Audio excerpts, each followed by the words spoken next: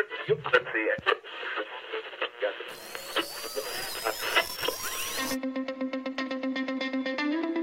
two brothers and gamers that have been playing games since the early 1980s. Combined, they have over 65 years experience. Join them each week as they discuss and rant about gaming and entertainment news. This is Generation X Gaming.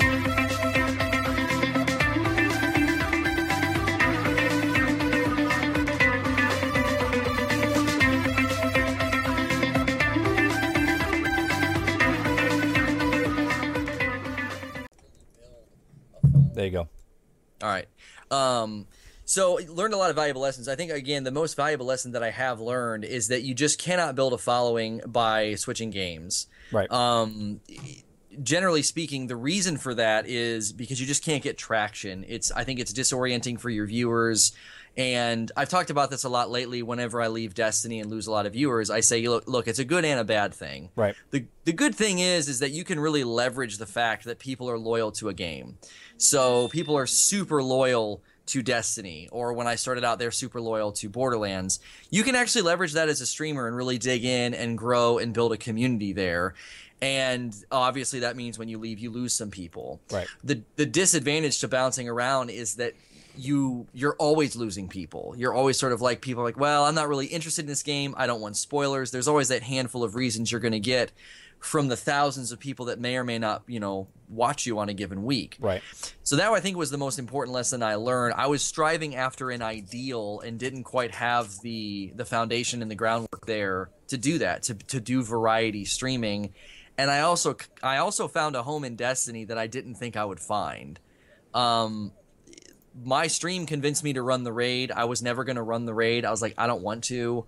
They were like, you should start doing hard carries. I was like, there's no way I'm going to do hard carries. And that's all I do now. I do hard carries. They were like, get Destiny for the PS4. And I'm like, no, I'm never going to do that. So, and now I have Destiny on the PS4. So I have a question. Because I know, I watch you pretty much every day, right? So right. I know that you do a lot of raids all the time. Is that something? I remember there's a time that you stopped doing Destiny, right? Because there was other content, and you were trying to really push the content. And then there was a moment, I would say, was it mid-December-ish, when it like you said, you know what, I'm going back into Destiny, and started doing like heavy raids, or was that November? Because I remember you played Fallout. You were doing Fallout. Yeah.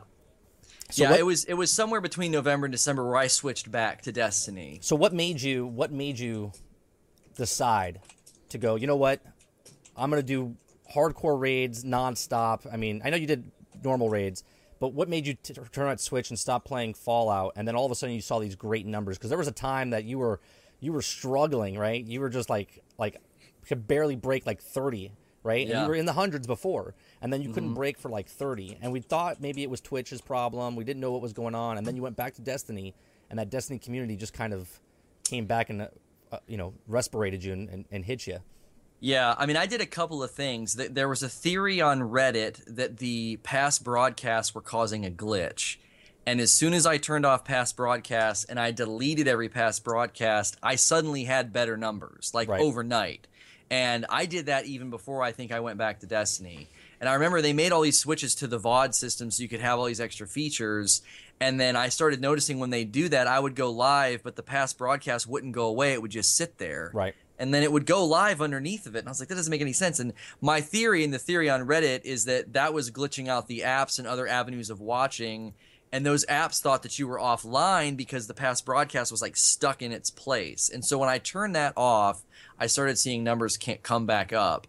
And then I think I just came to the realization that I wasn't going to do the thing that nobody else had done. Nobody else has built a following off of just hopping from random games. They get to the point where they have the freedom, the authority, and the relevance to be like, I'm going to play any game I want, and you're interested in what I have to say about it. That's actually, I know one person. That skipped around from games and made a huge, huge following, which is CohhCarnage. CohhCarnage, he's a variety streamer, always does it. He did build up, like when he played Fallout, it was ridiculous. He was getting like 32,000 people like watching him play that. So it was quite interesting to see. Yeah, I mean, I think some of that too, like there's just a history there with Justin TV and Twitch that some of us just weren't a part of. I think some of those guys got in on a ground level and got traction that isn't possible anymore. I think that with 1.2 million streamers and climbing, and now you have Leviathans like Lyric and Co-Carnage and Summit, and even Gothalion that can just throw themselves into any directory, and they're just at the top. And then there's all those other people, beneath them. I think that the ability to get traction now in a new game is basically impossible, right? Because there are no inroads. There's no way to get noticed. There's no way to get seen. And I don't think that reality existed back then. I also don't think you had the type of consistent games launching back then. So there was just like, you could really get into a game and grind it out and people were more interested. Now it's like, there's loyalty to games, there's loyalty to people, to teams, to all this. There's this whole demographic now on Twitch where if you're just a small fry, nobody really cares about you until you start to climb and have that community that you can bring with you. Like Gothalion's done that. He has people that he brings with him. It's like boom, he's got more streamers than UB when he's playing the Division. I mean that's or more viewers, I should say. So okay, going forward, I mean you're on the cusp of becoming partnered. Like you're waiting. It could happen like right now. You could get an email right now that could say that you're being partnered. I'll be honest, I was hoping that you would get partnered today, and this would be like your hurrah, like you come on the show from when I first saw you and first found you. I wasn't like, a scout or anything. I found you were around like 7,000 people. Mm-hmm. And I saw you on the Sovereign podcast. And when I first met you, I was like, I thought that was your show. That's how. And then when I saw you on doing that show, I was like, this guy's got something. I got to contact him. And in your podcast, I said, hey, would you like to be on my show? And you were like, yeah, let's do it. And from that, we just had a nice start of a friendship, So I was really hoping that you would be on this show, and this would be like, hey guys, I'm partnered, and then I could go say, hey, go sub to Lono, yeah. Right? So, but hopefully tomorrow, man. Hopefully tomorrow it'll happen for you. You say you think it's going to happen tomorrow, so hopefully it does. So going forward, once you become partnered, do you feel like this big weight lifted off your shoulders and now you're like, are you going to take a break from raid running, or are you going to constantly just go, you know what, I'm partnered, I'm pushing full steam ahead still? No rest for the wicked. No rest for the wicked. Yeah, Sarge has got it.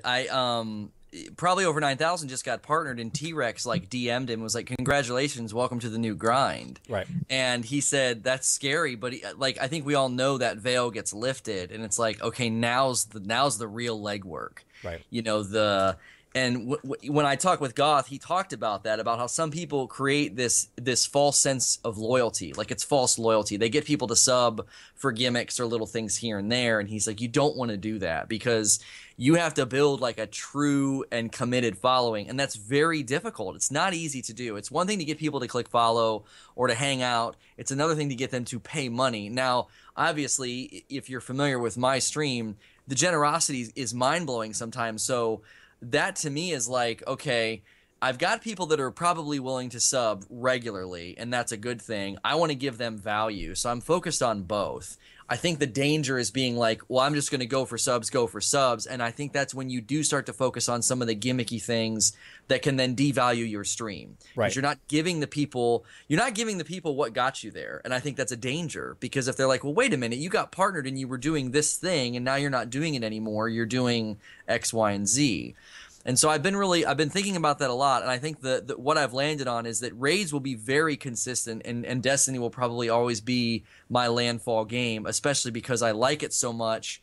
It's really easy to stream. If you stream other games, you'll find out very quickly why Destiny does so well. Well, I'll tell you a really easy game to stream is Euro Truck Simulator. That's a really easy game to stream while you're talking to chat. You can literally just like do anything you want, walk away, and still driving. Right. And so I think that's my focus, is I want to give that value, still do the raids, be thoughtful about how to do raids specifically for subs, but still do it for people that aren't subs. But then I'm going to try and use weekends and the fun time to be like, hey, let's play Rocket League with viewers. Let's play Plants vs. Zombies with viewers, because I want to have that variety. I still want to be committed to doing new content and reviewing it. I think that's important. That's something I'm committed to from the beginning of my channel, and I think it's important in the evolution of gaming, but still giving that value to people that have been like, hey, we've been here with you since the beginning, and not suddenly being like, I got to get subs. That's a mistake I'm going to make sure I do my best to not make. Now, as far as becoming, I mean, you're close to 20 grand, 20,000, 19. I have passed that. You've passed 20. Yeah. Okay. So sweetness. As a growing streamer and on the cusp, of going over to be partnered, do you find it more difficult now because your chat has, average 170, 200? It's not a waterfall yet of dialogue that's happening, but do you find it harder to give that same attention to your community that was there from the very beginning?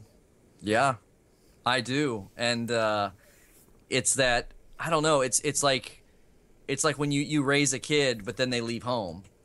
What you're working toward has a sadness to it. Even, you know what I'm saying? So it's like I'm working toward having a big stream, and I know what comes with that. Right. I know what I'm headed toward. I don't have delusions of grandeur, but I know with the patterns and the growth that we have and the people that I'm surrounded by, networked with the Destiny community, and how that directory works. I know where I'm headed, and there's a sadness there. It's like, this isn't going to be like this for very long. Right. But that's why I'm really focused and committed on having those fun times, because I know when I click on Rocket League or something on the weekends, it'll be that core group, and we'll have a blast, and it'll be like the good old days, and it'll make it sweeter, I think, in a way. Like, hey, during the week it's kind of crazy, but this is the time you get that more intimate, environment, hanging out like we used to. But then at the same time celebrating it, because that's a big achievement to have a chat that I'm like overwhelmed by and can't keep up with, and kind of trying to hold both things in my hand, like remembering where I've come from, right, and celebrating at the same time. So that way, then you don't. I think sometimes people say, "Oh, he's totally different now. He got partnered, and I can't." I think you're always going to get that, though, right? You're always going to have the people, and then there's the people that come in and they're like, hey, because they come in at the right moment, right? And they think that you're raging, and they're like, oh, your name says say no to rage, and it's like, all right, go away. Yeah. You know what I mean? I've been at Oryx for 6 hours. Allow me to be a little frustrated. Right. Yeah. How dare you become a little frustrated? So for the new people that come in, those people that are oblivious to, they've never seen you before, right? And they come in, and all of a sudden they jump in. How do you as a streamer, right, bring them in and make them feel a part of the community because you're growing more, and it's hard to, see those new people come in. Like, you see new names popping in, and they're new, but how do you make them feel like welcome and part of the crew? I think it's really important early on, and I did this accidentally, but then more intentionally as things grew. It's the culture that you foster is going to do some of that for you. And you talked about this before, how your chat's like the white blood cells when a troll comes in. Yeah. They're also the welcoming committee when a person comes in and you're too busy to say something because you're at Oryx and literally can't look away, or you're playing Trials, or you're playing the Division and you're like in a gunfight and can't be like, hang on a minute, oh, there's somebody new here. You can't do that. And so your welcoming committee, the way that they welcome people and the way that they interact with them, that's got like your fingerprints all over it if you've been developing a culture sort of influenced by yourself and what you're committed to. Which is why I was always so committed to having that interaction and squashing silly things like console, wars, and even little squabbles and stuff like that. I've always shut down real quick. Right. So it's this. I think I short circuited and slowed some of my growth early on because I was really stern and stiff on some of that. But now it's like it's a stronger cord of people, and you can't break it. You come in and it's like there's this culture of really people are like, everyone's so nice here. I've never been to a stream like this. Right. And what's wrong with you people? Yeah, this is bizarre. That's always a feather in my cap when somebody says that. I'm like, that's exactly what I want, because I know the reality is that I can't give that warmth and that like, hey, how are you? What are you up to? What games do you like? But my chat can. And they're an extension of me in a way. Like they're here to support me, but they're also an extension of the culture that I've tried to foster. And I think that's when it starts to become truly special, because it takes on this organic life of its own.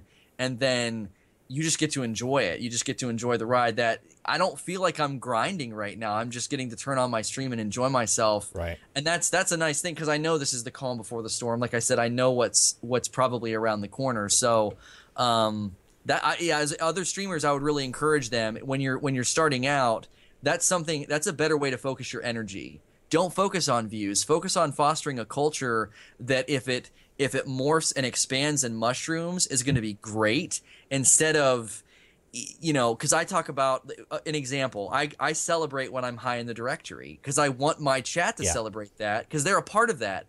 But I also celebrate the fact there's other people up there with me. I talk about how I'm honored to be up there with big streamers. Yeah, you're very good at that. Because I squash the idea that, like, oh, they're stealing views or they're pushing me down. It's like, no, it's not a competition. So now people have come in and said, oh, dude, it's so awesome to see you up there with Wish You Luck. It's awesome to see you up there with Professor Broman. They're celebrating and not seeing it as a competition. And that's something that I intentionally wanted to foster as a way to be like, we're all in this together.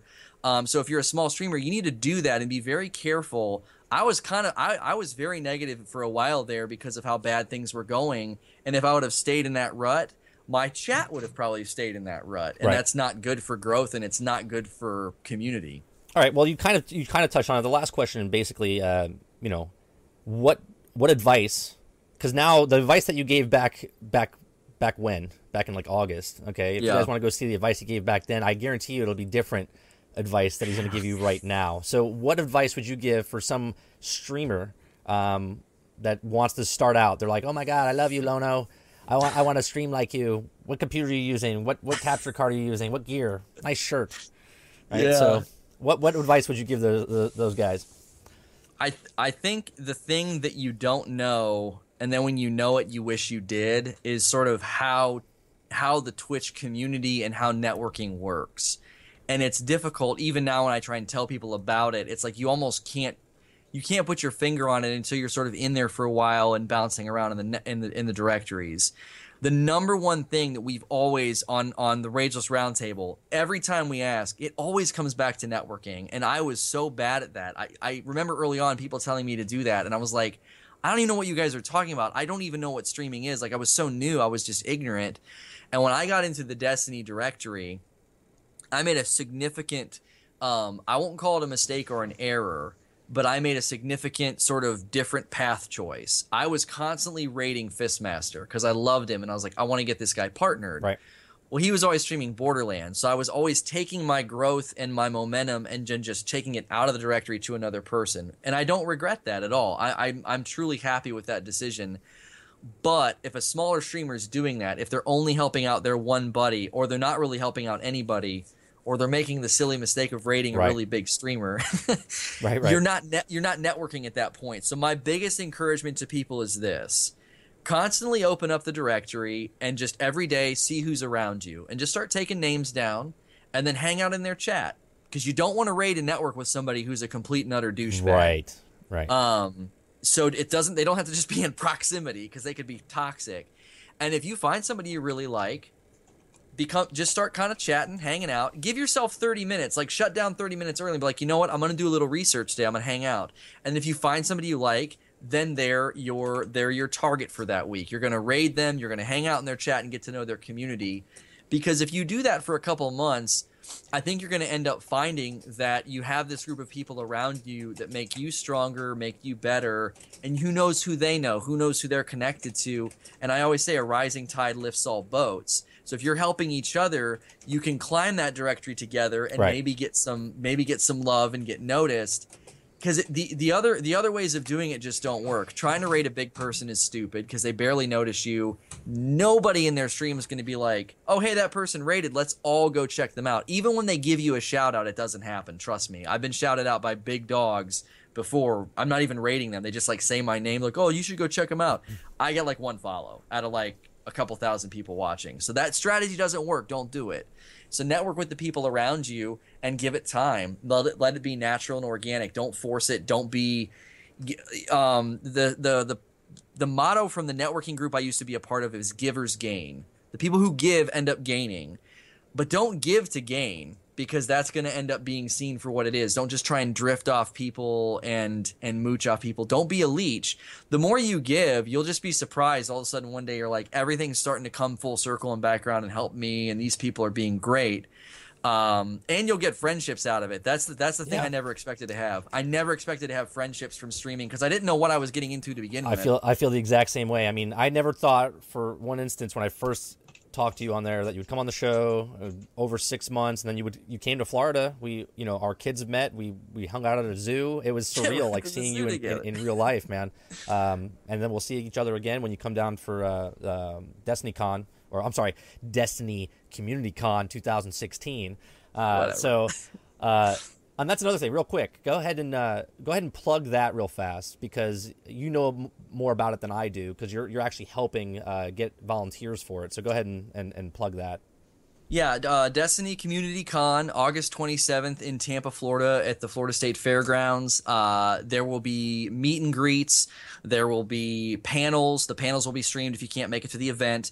There'll be 6 PlayStations, I believe, PlayStation 4 setups. You can play Crucible with characters that have been created and sort of grinded up by actual streamers like T-Rex and some others. And there'll be laser tag. There's going to be all kind of stuff. And it's going to start... Laser tag? Yeah, there's going to be Crucible-themed laser tag. And it starts at 10 a.m. If you buy a VIP shirt, you can get in an hour early. And the VIP shirt is your admission. They're going to go back on sale. You should follow Gothalion on Twitter. He's the one that's going to be announcing that when they go back on sale. I'm sure others will, like me, obviously will tweet it and let you know. But the immediacy is going to be coming from him. And there'll be an after party.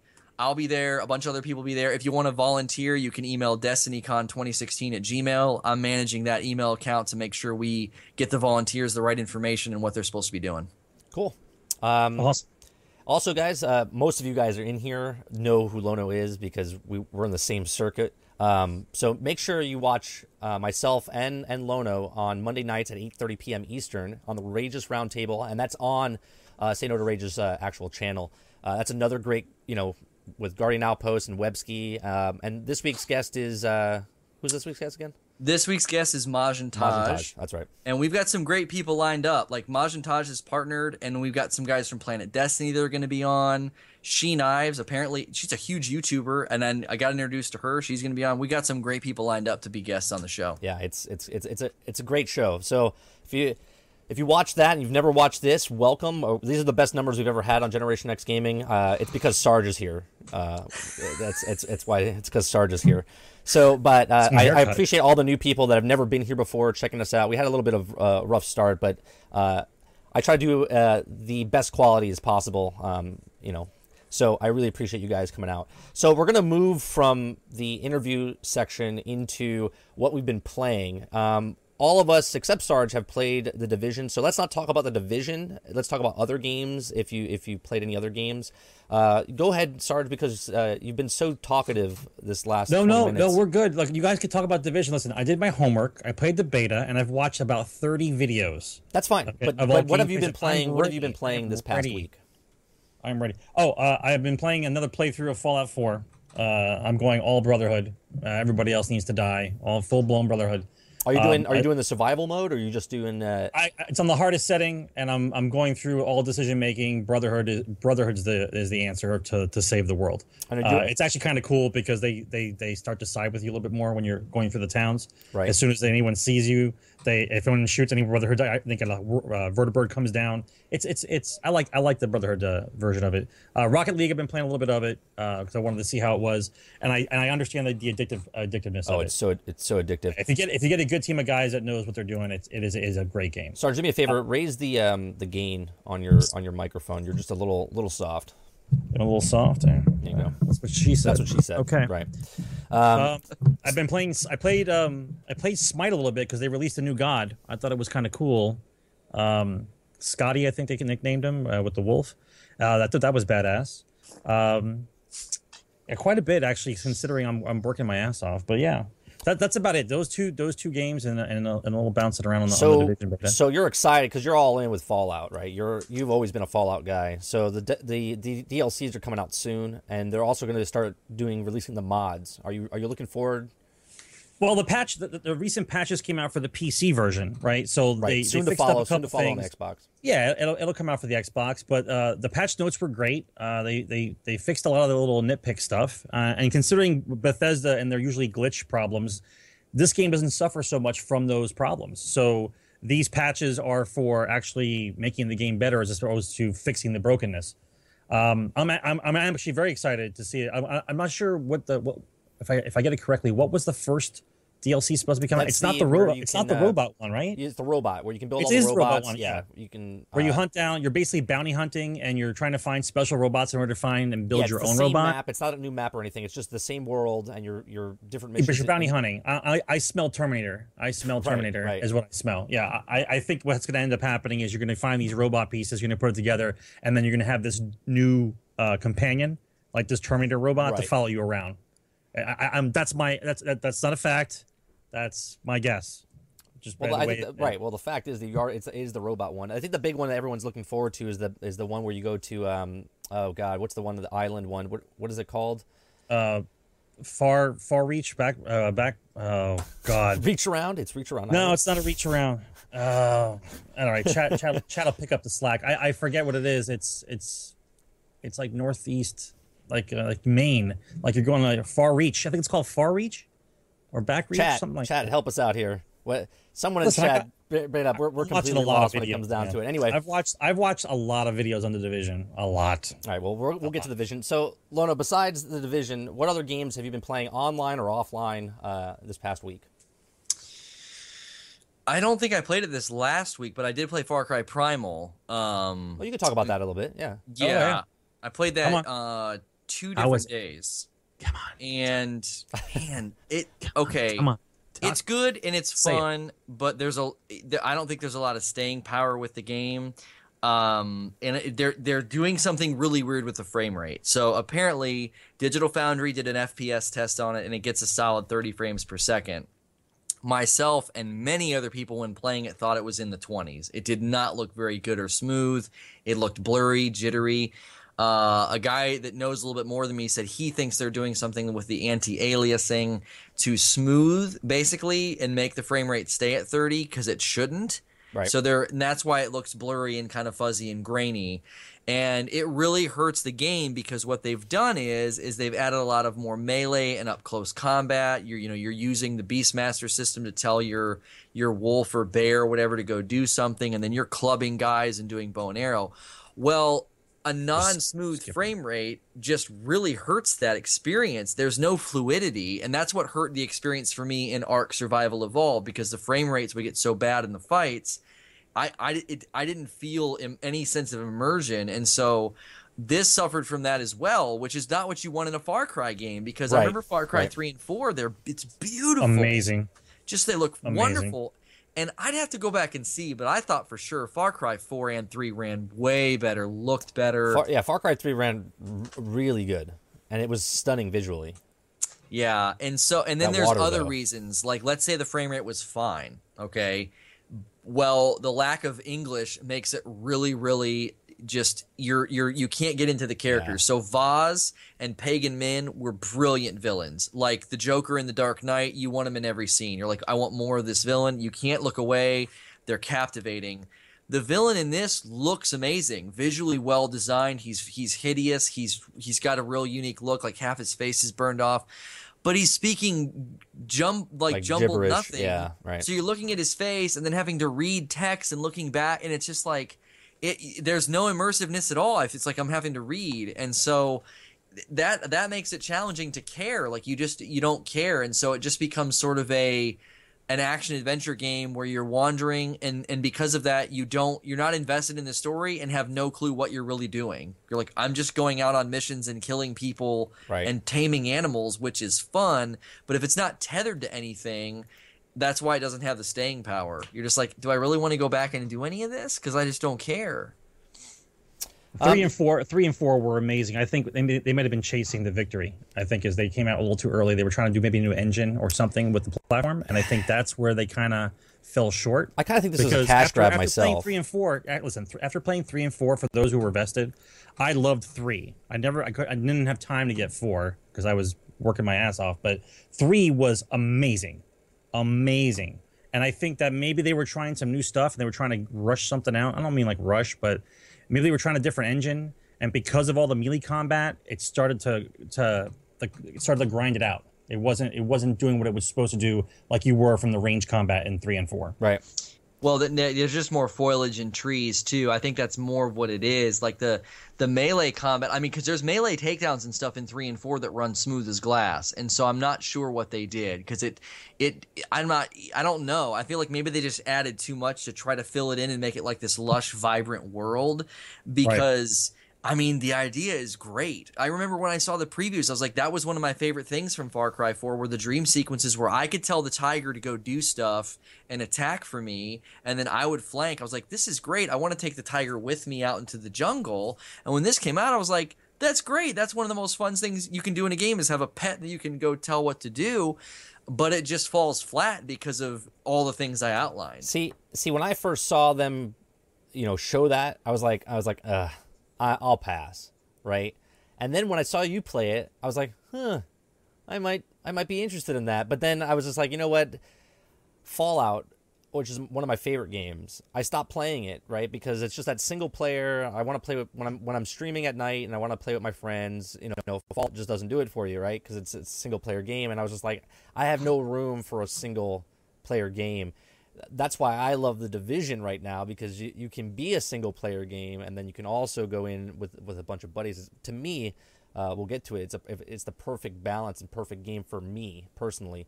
Games I've been playing this past week on Sundays. If you guys, basically this is a community time on Sundays. If you guys stop by my chat or stop by my channel 11 p.m. to 2 a.m. on Sundays. I usually don't stream. I'm going to start streaming. It's called The Sunday Drive with 30 and Still Gaming. We're just going to play Euro Truck Simulator.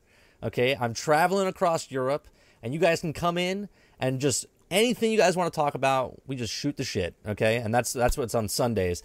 And then I started doing nap time extravaganza when my kid goes down at noon every day, okay? I start streaming during the day because I'm trying to get that. My goal this year is to get partnered by the end of the year or somewhat close to it.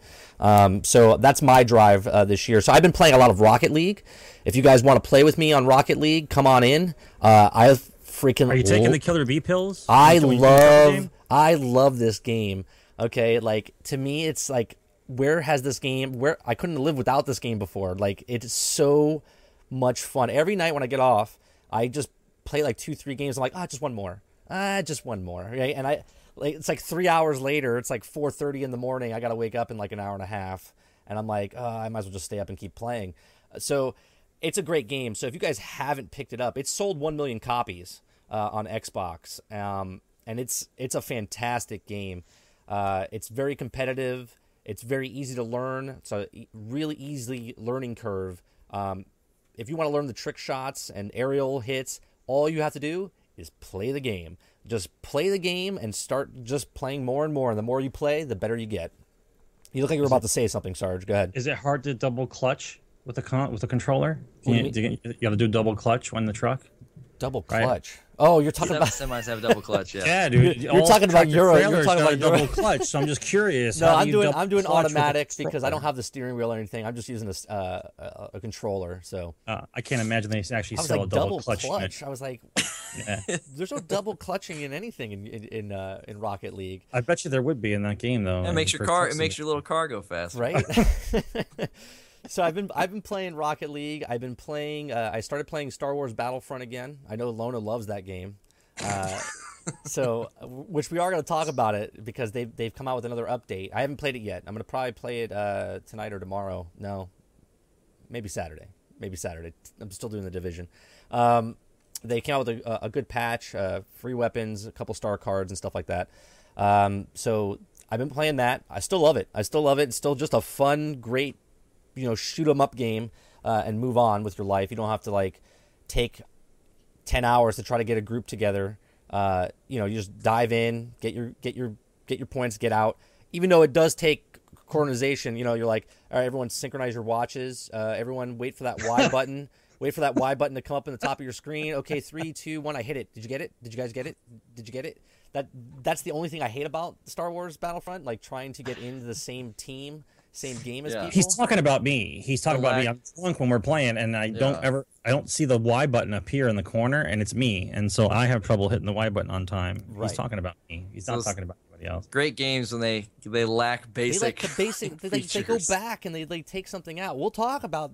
Stop it. We'll talk about the Division and their little thing they should have put in there. Well, no, I mean Battlefield did the same thing. Remember Battlefield 4? You couldn't party up in a game that is a squad-based squad-based shooter with objectives, and you can't party up. They added parties later as a beta feature. I'm like, what? What? How is this not part? Like, I don't understand how they go backwards, right? They look at a game and they're like, this is the perfect game. All right, when we come out with the next one, let's take some stuff away from it. Yeah, to really give us a hard time. Let's just take out menus. Stuff. You have to just guess what to do with buttons. So dumb. Fury's making fun of it. No, I missed it. Hurry, get back out. I'm back at the home screen. Is everyone back at the home screen? That's the worst freaking part about the game.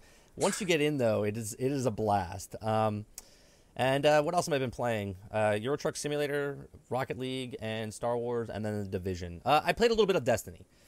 Every time I feel like I'm ready to jump back into Destiny, I'm like, let's do it, right? Because everyone's talking about the Fatebringer Year 2. What's the name of it? Imago Loop. Yeah. So I was like, oh, maybe I have something to do now. But then I get in and I'm like, nah, I just don't feel like it because they're about to raise the light level to to what is it, 40?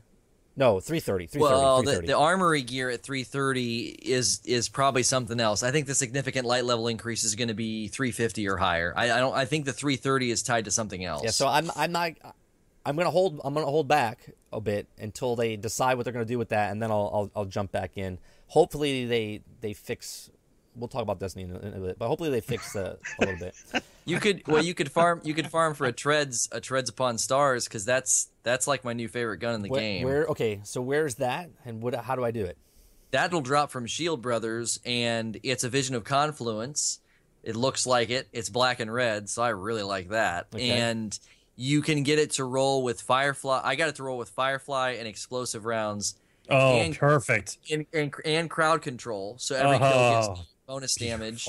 It's basically like I took a Fatebringer and infused it into a Division of Confluence. It's a thing of beauty. Oh, I love it. It's a good gun. Now that you told me that, I'm going to start farming. See, that's my thing. I love the fact that if someone tells me that there's this gun at this place, I'll just go farm it over and over and over and over and over. And Shield Brothers is kind of a fun strike. Yeah. I mean, of the new strikes, it's one of the more active ones. You're not just hiding behind a box and shooting at Volus to Arc, So actually, here, while we're talking about Destiny, let's just go right into Destiny real fast.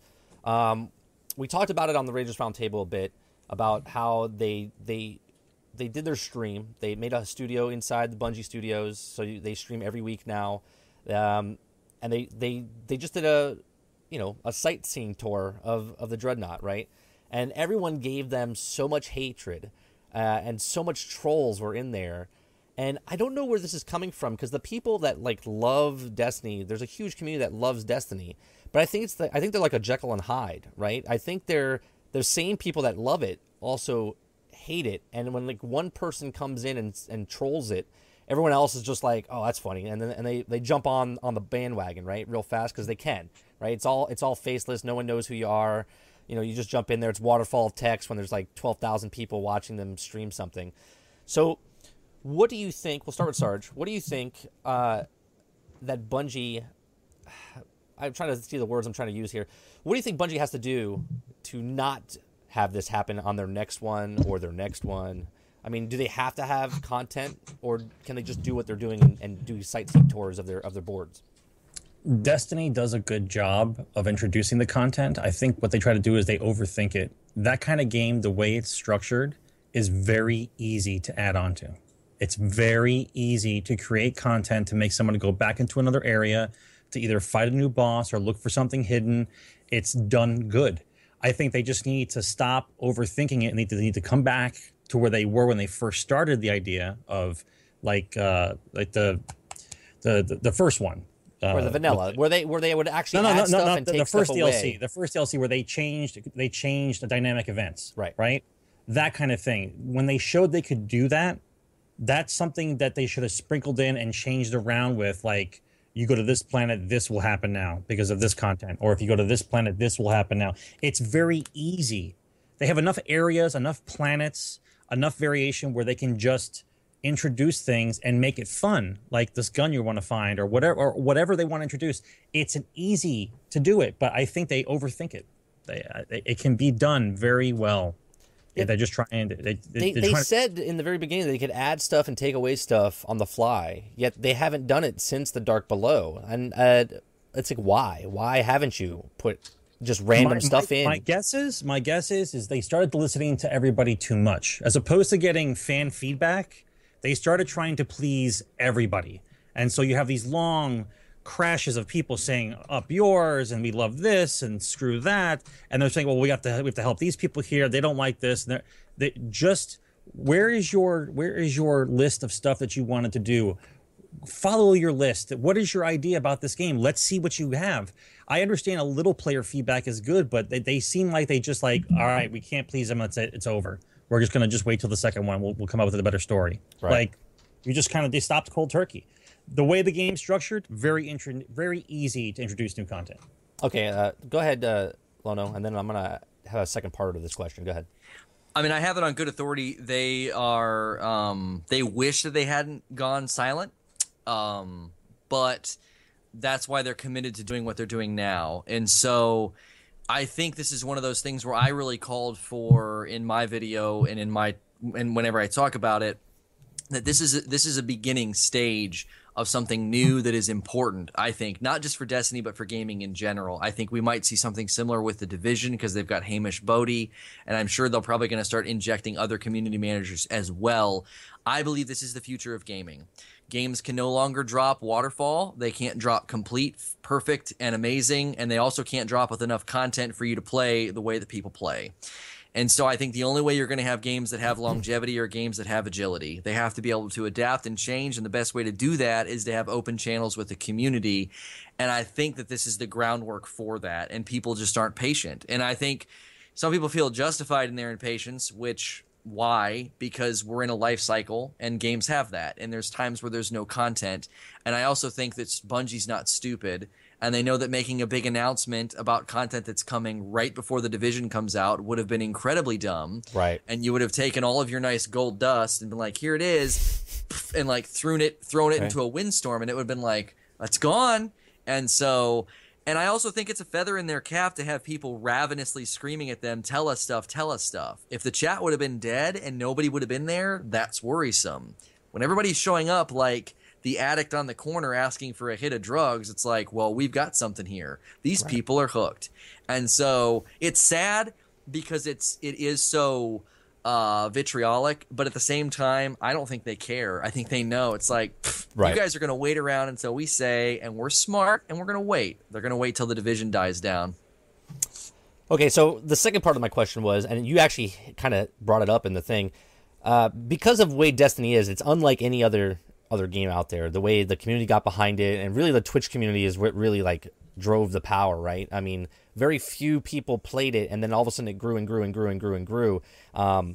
So do you think going forward, right, a game developer like Bungie, when they make their next rendition of Destiny or any other type of game that they're coming out with, do you think in the back of their minds they're like, hey, you know what, let's just have a kind of concept of the game and release this little chunk and let the community decide what we go forward? Like, you know what I'm saying? Like, they've changed so much stuff in Destiny for the community. Small pieces are like bringing the chat, nerf certain guns, bring us, Sparrow League racing type stuff. And they've implemented these things. So do you think going forward, do you think this is a good thing, or do you think it's a bad thing that they've listened to the community so much? What do you think, Sarge? Woo. Okay, so what I think needs to happen is, Lono said a good part of it already, is the fact that they spent their wad, they made what they were going to make, they did what they were going to say, and now we've played it. We've played through the whole thing, good, bad, or indifferent, and now they stay quiet, they wait, they got a new writer, they're going to come up with a new story. It probably is going to be a continuation, of course. We're going to see whether or not we can bring our characters over or not. That would be a smart thing if they did. It's still going to be one of these things where it's going to be a wait and find out type of thing, right? Because there's no such thing as bad publicity. No matter how many people hated the game, on top of the people who love the game, it's all publicity. So the game is waiting in its little cocoon for the next deciding factor of what they're going to come out with, and then they're going to release it. Now, my guess will be E3. They're going to say something about it. But absolutely, where this time of year, there's not a lot of games coming out. The Division waited. Now, I believe that they delayed on purpose to come out during this time, not because they weren't done, right, but because they wanted to come out during a period where they could build their own community up, because there's a lot of Tom Clancy fans out there and a lot of people that like this kind of tactical shooter. So give them a chance to build up their community, introduce what their take on this type of game is. I think we're now calling it the looter shooter, multiplayer looter shooter. Yeah, okay, like even though Borderlands 2 already coined the phrase, but this is kind of like the game that there is. So once again, it's a learning experience now. We're going to see how this version of the game goes, and we're going to see from this point on.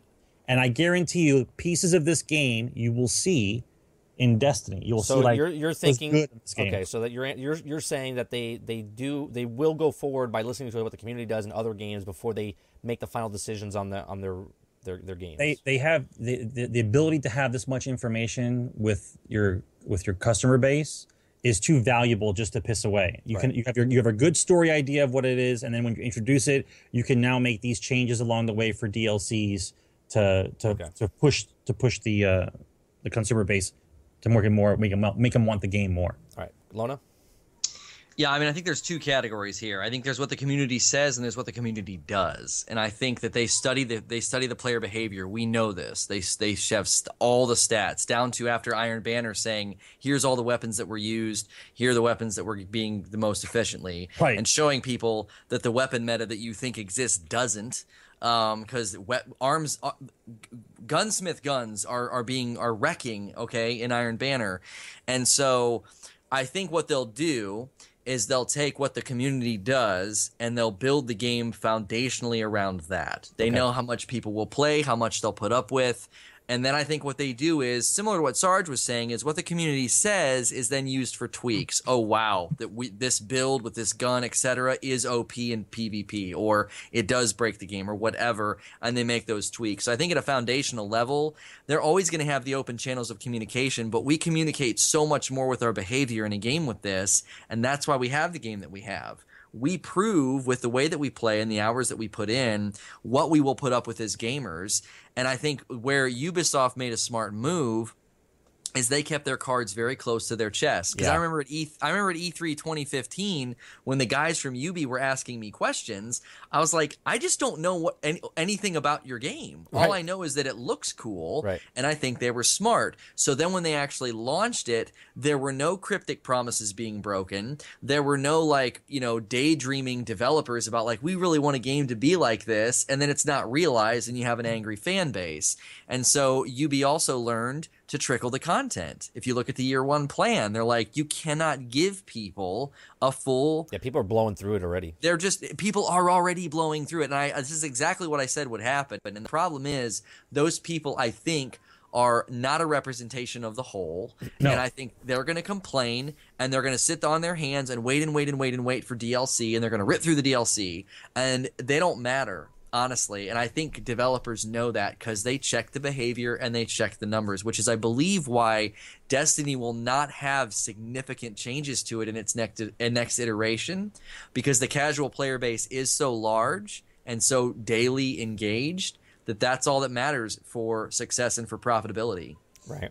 Yeah. Okay. So I think personally going forward, I think they, like you just, both of you said, I think they're going to take that Destiny 2, whatever you want to call it, and they're going to make the foundation based on what we said about this year, about year one, and then they'll grow it, what they wanted to implemented it on top of that, right? And then hopefully because of what the community wants, there'll be less tweaks, right, in the very beginning, and then they can start working on the DLCs for Destiny 2.0 or whatever you want to call it.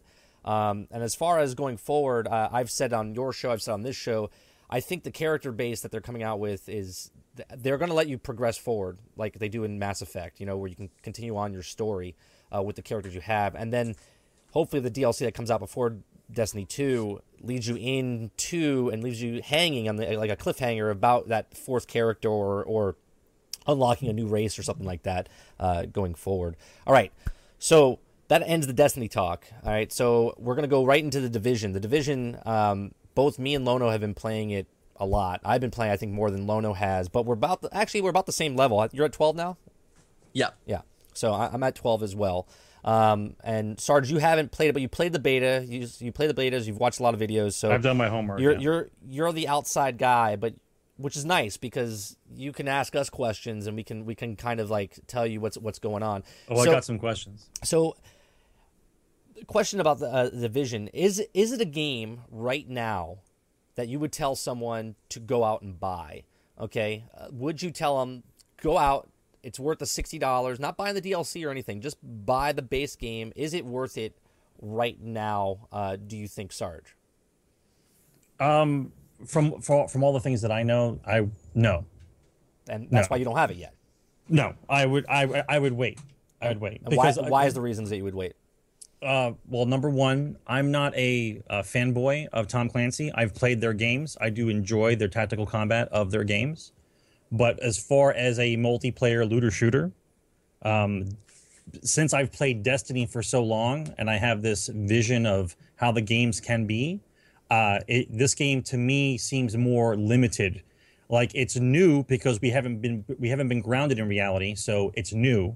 So, but to me, I don't have enough variation in the game for me to play it for a long or extended period of time. Like I know it's New York. And I know they can do a subway or they can do a park, but we're still grounded in reality. So to me, I would get bored of it quickly. Because it's reality. It's not showing me anything else, but I'm in the same area all the time. Now, I love to shoot things. Okay, I'm a shooter.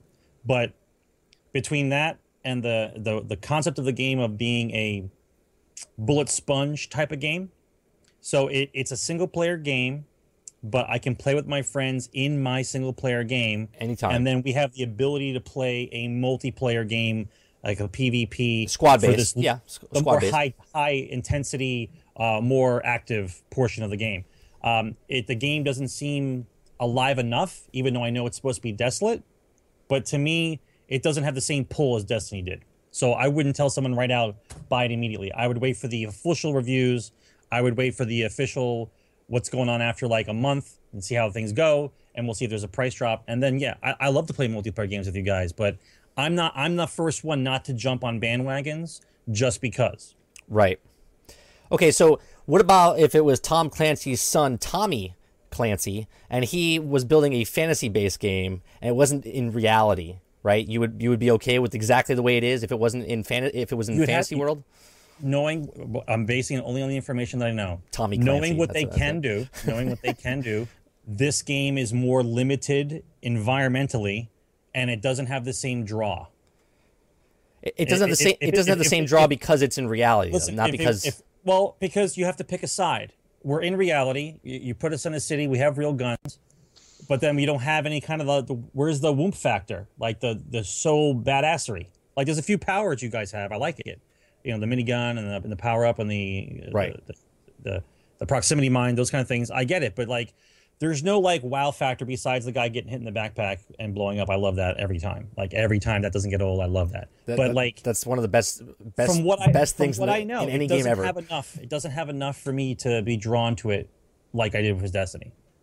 Because Destiny is epic. It's an epic thing. In this one, I feel like a lone guy in the city, and I'm not really part of anything really special. You know, it's just me doing this thing. Like now, okay. I get the multiplayer. I like it because I'm totally about tactics. I love the fact that if you're with your four buddies and you reach the AI NPCs in the middle of the town and they're like in a construction yard, and you see where they're coming from, that you can actually communicate. You say, okay, I'm going to hold them here. You try to flank. Check out for the snipers. Like, I'm hoping the AI gets a little bit more difficult. Like, they say to play on hard setting, and from what I've seen, the hard setting is the way to go because I want a challenge. I don't want to just walk in and just because I'm behind cover and just Uzi everybody out. Right. I like it to be challenging where you might throw a controller. I don't think any game at this level, I don't think any game at this point should be handing you anything. There should be no handing over anything. I should be working towards a goal, not just, oh, I went to this section of town, you can pick up a bazooka, you just walk through these guys and you can get a bazooka at the end of the mission. Like, no. I want a challenge. All right, Lono? I mean, I want to comment on what he's talking about because I had an experience right at the end of my stream, and I think you were in there for it at 30 with the combat, and so I'll touch on that in a second. With the question of would you recommend a game, games are so different now. They're not punctiliar. It's like you used to buy a game 6 years ago, and you could be like, yeah, it was fun, you should buy it. They're not like that anymore. There's something far more – transient's not the right word. I can't think of the word. They're more epic in scope. I know this one's not necessarily epic in like the setting and the feeling, but when you recommend a game like this to someone, you're not just thinking about, oh, this is a game you're going to play for a couple weeks and it's well worth your $60. We don't make that endorsement anymore. And so when someone asks me if it's worth $60 any game lately, I'm so quick to say, well, it depends on the type of gamer that you are, because we're developing identities as gamers more so than maybe, 7 or 8 years ago. It was, do you like shooters or do you like RPGs was generally the question. And now the question is, well, do you like a game that's like Diablo, but you're on the ground and you have guns, right. and it's kind of grindy and it's fun with friends? Like, you have to really qualify it. And so I always tell people, I'm like, if you like what you see when you're watching streams or YouTube, and you have friends that you'll be able to play with regularly, I think this game has a ton to offer you, and you'll have lots of fun. Right. But if you're looking for a game to solo, or you're looking for a game that you're just going to run through the room like Rambo, then this is not the game for you, because there's a lot here. And I think that to touch on what Sarge was saying, right at the end of my stream today, we were in the thick of it, and I loved it because – we could not – I kept saying, and literally as I was saying it, more enemies came out. I was like, dude, this game does not let you sleep. Like, you cannot fall asleep. The best thing is I think you were gaming with Harry, and Harry's like, oh, my God. He's like, does it ever end? Like, yeah. So. And we put it on hard, and we learned real quick that it was hard. Like, we got pushed back, and we all died, and we had to, like, regroup. And once we regrouped, the group hit this synergy – that in the moment it was a thing of beauty, because you're communicating, you're flanking, and you're not just doing flank and shoot, because that's what I said after the first beta. I said, if this is just nothing more than flank and shoot spongy enemies, it's going to get old real quick. Right. This was, you use a flash grenade. Now, those 5 guys are flashed. I'm going to hit them with fire. Now they're on fire. Now I'm going to use my pulse. Everybody gets a crit bonus. They're standing still. Focus fire on the guy in the front. Focus fire on the guy on the left. Like, getting hyper organized, which is thrilling because it empowers you as a player. You're taking that sponge factor and you're whittling it down to, no, we are in control of this mission. Right. We're not going to just sit here and pick at people with guns and be like, this is stupid, they're spongy. You got to be a thinker and a strategizer. And then once you start unlocking the skills, there is so much depth here to plan. I think the end game is going to really frustrate people, because you're going to have to take on an identity when you go into endgame content as a healer, as the tech guy, as the protective guy. You're going to have to really be thoughtful about that, because you can. I like how you can swap your perks and abilities and gear that you unlock, because one perk will help your turret, and then another perk will help your healing ability. Right. And you're really going to have to be smart about complementing each other, because it makes a huge difference when you got the guy that can throw down the pack that heals people, and then the guy that can help the team with DPS. So much thought and strategy here. If what I'm saying excites you, then $60 is a steal, I think, because I think there's a lot here. Yeah. So I personally think the $60 is a steal for this game. I mean, if you like a tactical type game, if you like an RPG type game, if you like a semi-MMO feeling type game, this is for you. Like, for me, this is like right in my wheelhouse, which I'm very shocked that I'm saying this, because when I was playing the alpha, you guys would ask me off stream and stuff, did you like it? And I was like, I don't know, man. It just seems like not enough stuff is going on. But you know what? That's because it was the beta, and it was just such a small section of the map that you could actually do, and everything was unlocked, like locked, and you couldn't really do anything. Now that they've opened it up, and now that you have all these perks and all these things, man, I've been playing it mostly by myself when I do the missions. I like to do it my first time. When I first do a mission, the very first time, I like to do it by myself. I usually do it where I'm at least 3 levels below what it is, okay? And I'm absolutely loving it, okay? Like, I'll go in, and I'm not doing it on hard. I'm just doing it on normal, but I do it about 3 levels lower, yeah. Okay. So I'll go in, and I just like to look around and say, okay, there's 2 guys there. Now, if I throw this, smoke grenade, or if I hit him with this, what's going to happen? You know what I mean? Like, is there anybody else that I can see that's going to flank me from this end? So I get in position, I line it up, I throw a grenade real quick, I pop off a shot with one guy's head, then I take the machine gun, switch the machine gun, start mowing down people, and then the next wave comes in, right? I love that feeling. I love that aspect of the game by myself, right? Because one of my favorite games of all time is Splinter Cell, okay? I used to love that game so much, where you could, like, sneak around, and then you could just, melee someone up close, like break their neck, or you could shoot them or knife them. I love that stuff. So that's what the only thing that this game is missing really is a knife to the throat. Like, I would love to, like, sneak up behind somebody and just, like, take them out like that by sneaking around. Yeah, there are times where I'm like, why can't I crouch? Because I want to sneak up, and you have to kind of use cover. And Tez made a good point about, he was playing with me earlier. The enemy pushed us back numerous times, and I commented while they were pushing us back. I said, I like this.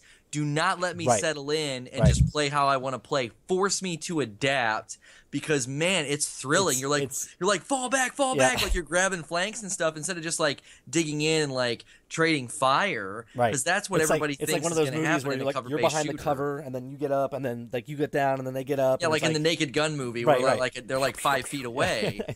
There are times where it gets that way, but I feel like the further we get into the game, the fewer and far between those instances are going to happen, because it's just going to get harder and harder. If you're doing it, I suggest if you like a challenge, guys, take it by yourself or with one other person. Just 2 of you go in, play it where you both are at least 2 levels below.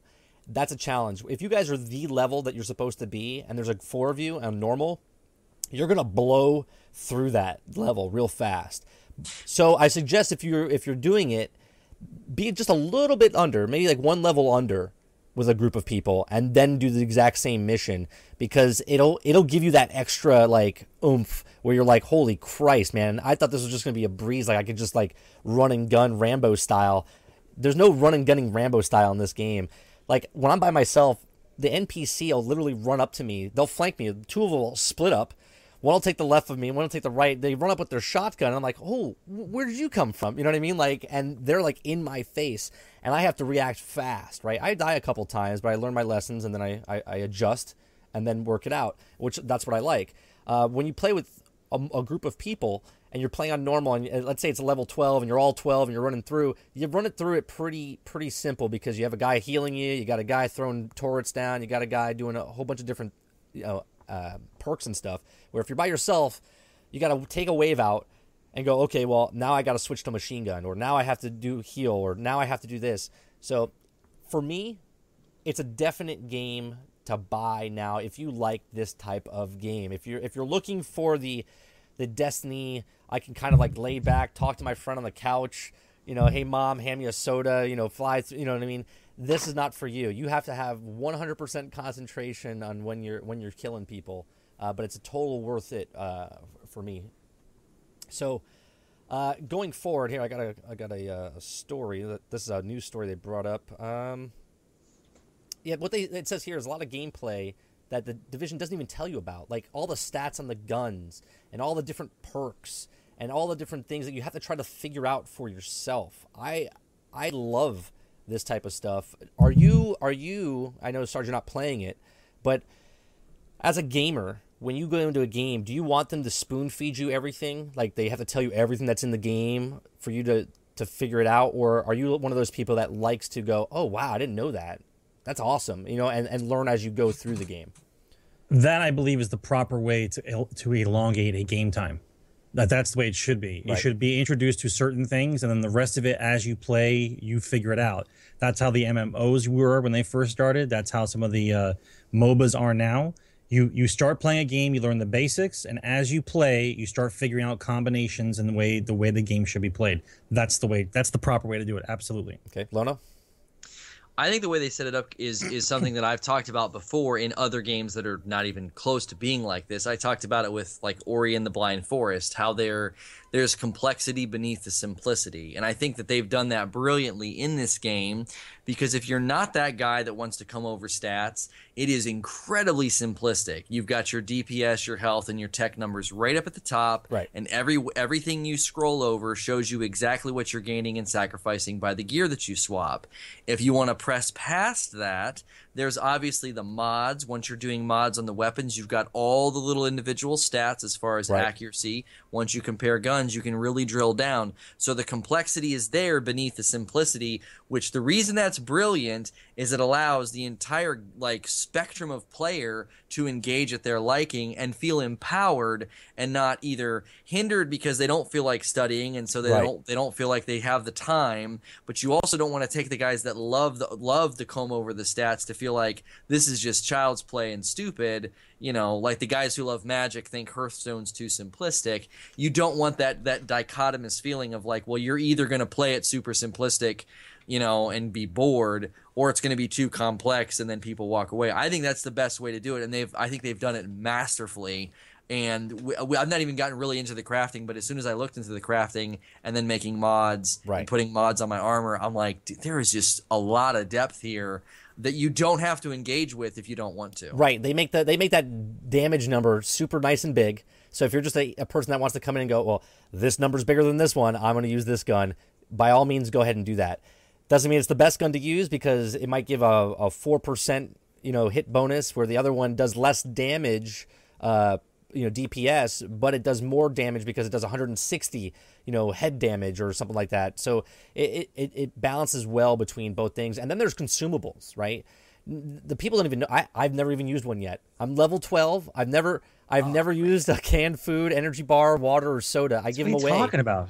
Okay, so in this, no, I know what you're talking about. I know the power ups. How could you not use them? I've never used one yet. How do you not use it at this point? I give them away. I give them away to get like a sports jacket. Have you used incendiary or explosive rounds? Nope, I have not.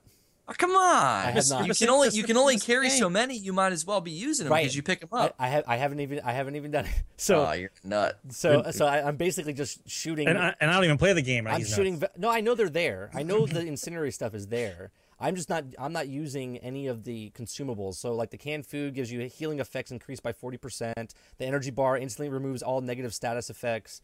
Water increased the damage of output elite enemies by 20%, and the soda reduces skill cooldown by 30%. Okay, I haven't even touched these. You know why? Because I'm like by myself anyway, and I think you would use these things when you're in a group of people more than you do by yourself, I guess. I don't know.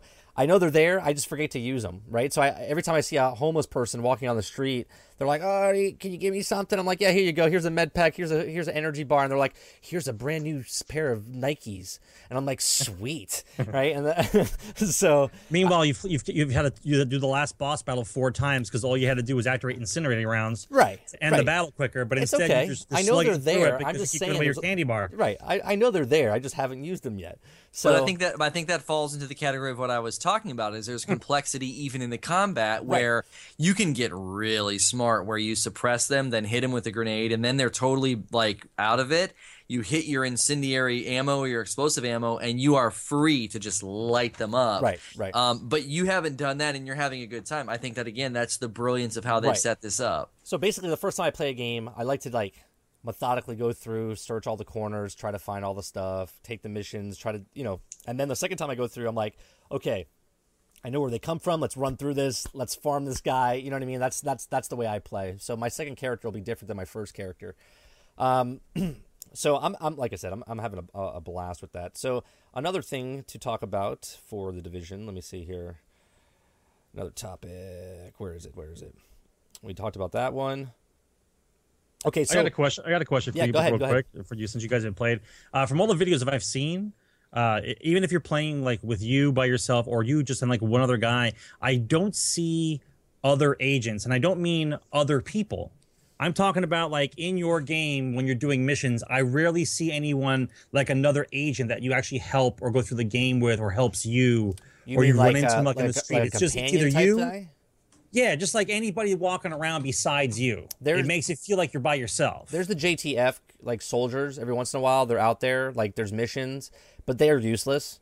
I mean, they literally hide behind cover and take your cover away from you because they're hiding behind one. But there's what I've noticed going through 12 NPCs that are agents that follow you around. No, there's no agents that I know of. There's agents in the actual base of operations that you talk to, and then they send you out on missions. But there's no guy like going like the detective from Detective Valentine going, "Hey, I'll go with you. Let's go do this mission." There's nothing like that. Or just happens to running into a guy in the city, like he's under fire, like just like a random encounter. I've never all the videos I've seen. There is the JTF. They'll be outside a store, and they're like, "Hey, we need help. We're being under attack." And then you go over there. A little exclamation mark will be above the guy's head. You go talk to him, and then like a little encounter happens or a little side mission happens at that moment. All right. As far as you don't really see live players either. Like they'll show up your friends and stuff. You'll see a dot on the map, but until they're in your group, they're not in your instance, and that I don't know. I think I get where you're going, where it does feel like you're alone, but I think they kind of want to have that a little bit, so you feel like you are having an impact as your player on the world, and there's not just dudes everywhere. I do like the little safe houses in the city. Like if you happen to come up on one, it's like a little mini instance. So if there happens to be somebody else that's in that house, matchmaking, you'll see the gear he has or what kind of stuff he has on him. It's like two thieves passing in the night type of thing. Like you run into him for that moment. And then once you leave that little mini instance, you're back in your own game again. I like the transition that they decided to do with that. I like that aspect. So there's one thing I remember. One of the guys that watches me all the time, DDB, he said that when he was in, he wishes the matchmaking is good. Okay, it helps you find people, but he says they need to tweak it a little bit because he was level 9, and everyone he was getting matched up with was like level 12, right? So then when he was doing the mission. He was way under, right? So that's they were DDB's badass. They know that. Right. Well, they were at the level, right? And then he's like 3 levels or 2 levels behind. And, I've had other people tell me that too. Right. So they have to tweak the matchmaking just a little bit. I didn't know. I was watching Lono when he was playing. We were trying to figure out like what does it do? You know, does it go 3 or 4 higher than you? No, it goes as high as the number guy in your group, right? The highest guy in your group. Well, I'll tell you why matchmaking is problematic because. If it's doing that, so like DDB's like, hey, you know, give me some people, and they give him people that are higher level, or you're like me and you have friends that are a couple levels higher than you. The problem with that is it takes hard off of the table, which frustrates me a lot. And I've got a video coming about how I think that the level scaling mechanic is stupid. I've never seen this in another RPG. So my game, I go to my mission and I'm like, I want to play this on hard, and I'm a level 6. It's a level 6 mission, right? We had level 9 guys with me. No, I was level 7. I'm sorry. I'm level 7, they're level 9. I'm like, with 2 levels, we'll see how it goes. Right. And it scales all of the enemies to 9, even though it's my game and I'm level 7, and the mission's a level 7. Right. As soon as you click hard, it all goes to 9. One of the guys in the group rolled over to 10. All the enemies went to 10. And so what it ends up doing is it ends up taking a choice off of the table, because you're either going to just not play it at hard or slog through hard and feel like you're wasting your time. The missions took too long. I was out of the equation. I couldn't do any damage. I was just a distraction.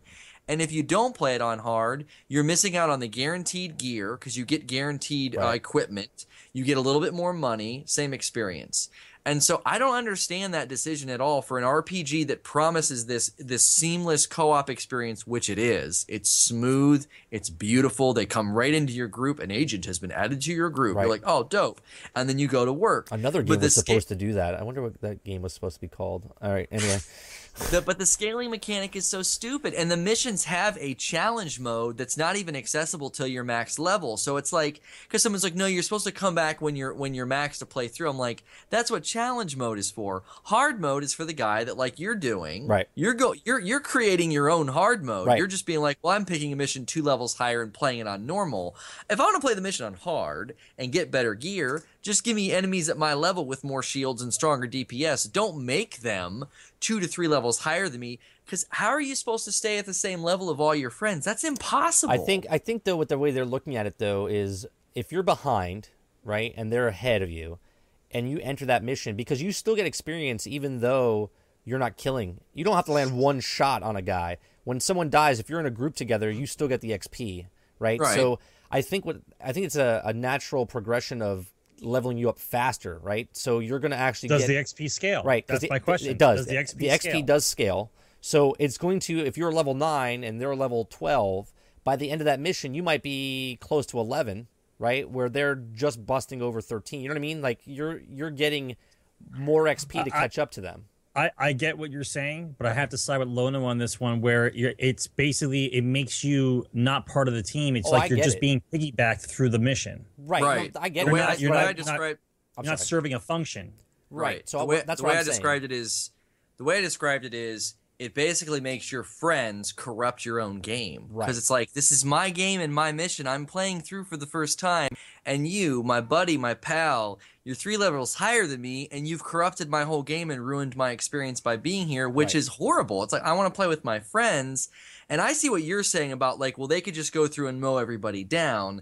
A simple solution is you just take their damage output and you match it to whatever level I'm at, because it's a mission. It's not the Dark Zone. It's not an instance. I see what you're saying. So they're still level 9 or still level 12s, but they're putting out the production that you're putting out at level 9. Yeah, other RPGs have these things in place. That's what's so irritating. It's like, this is a in my opinion, this is a Bush League mistake, because all you're doing is promoting either solo play, which is what you're doing, or just never doing hard. So there's an entire mechanic in the game that's just getting ignored, which is a looting mechanic. That's a looting mechanic in RPGs. Ratchet up the difficulty, give me more stuff. Right. And that is gone. That choice for me as a player, I don't do that now. I do normal. Now, we did it on that last mission today because we got close enough to where I was at 10 or an 11, and they were like 11 or 12. We were all within a level of each other. So it was acceptable. Right. But as soon as you get a couple levels apart, it's just like, I don't want to play with you. And if I'm going to play with you, let's just do normal. That's what I tell people. Just play normal. If you're playing with people and there's a level disparity, just play normal and have fun. And yeah, because you're still going to get the random drops throughout the mission anyway. You'll get random drops, and your mission completion time is going to be quicker. So it's counterproductive to be like, well, I'm going to get guaranteed gear, but then you're slogging through a mission that takes twice as long. It's actually counterintuitive. You're getting less gear that way. Now, what I really like about this is that no matter what level you are or who you kill, they drop gear at your level. You'll never get the Destiny green gun that's like 14 levels lower than you, because it's around about your level. Okay, like you're not going to kill a guy if you're level 9 and get a level 6 gun. You're always going to get at least a level 9 and maybe higher. Okay. Well, does when you guys play, if you play that kind of mission, does having a blue or purple gun negate the fact that you're that far down? Does that gun do enough damage to where you could be with that group of level and it would be okay, or still no? Well, it all depends, because you might have a green gun that does more DPS and more damage, right? It does more damage per second. It's got more damage than the blue gun, but the blue gun has perks on it, where it might have a 5% headshot increase, or it gives you a bonus while you're hiding behind cover. Well, what I'm saying is, in order to like balance out the fact that I become useless if they're too far ahead of me, does having a special weapon, like maybe I'm still squishy, right? Maybe I have to take cover more, but the gun, if it's blue or purple, does it equal the fact that they're a level or two higher than me and I can do the damage I need to do in order to be effective? No, because all the guns are random, right? So you might find a blue gun that does less than a green gun, and then you might find another blue gun that does more than the green gun. You know what I mean? Or more than the other blue gun. So it all depends on what the perks are on the actual gun and which ones you equipped, and then what gear you have to increase the DPS per second. So like we said, it's very complex when you get down to it. But for the most part, you can just put any gun that you want to use. If you just feel like using a machine gun, an AK-47, it's not the best gun that you own, but you just like using the AK-47, by all means, go ahead and use the AK-47. But if you want to use like the M9 or the Police M4, and the Police M4 is a green gun, and it has one perk on it, and then there's a, I don't know... you can get the same gun with more perks and probably do better DPS. It might have less DPS or less damage, but it might actually do more damage because of the bonuses that it has on it. Right, and how you use it, because you have to choose to use it with, in line with the perks, because some of them are very specific. But I mean, I had a friend tell me today that he focused really, really particularly on DPS, and he built himself to the point that he could go through hard and be 2 levels under. I told him that I didn't have that option because I was using the highest DPS gun at the moment that I could find, And so I was sacrificing health for DPS, thinking, well, I'll get a couple shots on him, and it did not seem to make a difference. And so I think that's the problem, is that you're dependent on the drops. You don't have a ton of money in the beginning. So hopefully that's just not a turnoff for a lot of people. I think that RPG element is a common appeal, though, that I'm going to ratchet up the difficulty to get more gear, because it's a looter shooter. We want the loot. So I think that was a mistake that I mean, we have to overlook it. But I'm surprised they didn't playtest that and get that feedback. Maybe they playtest were short-sighted, and that they did betas like the one we had where everybody's really close in level.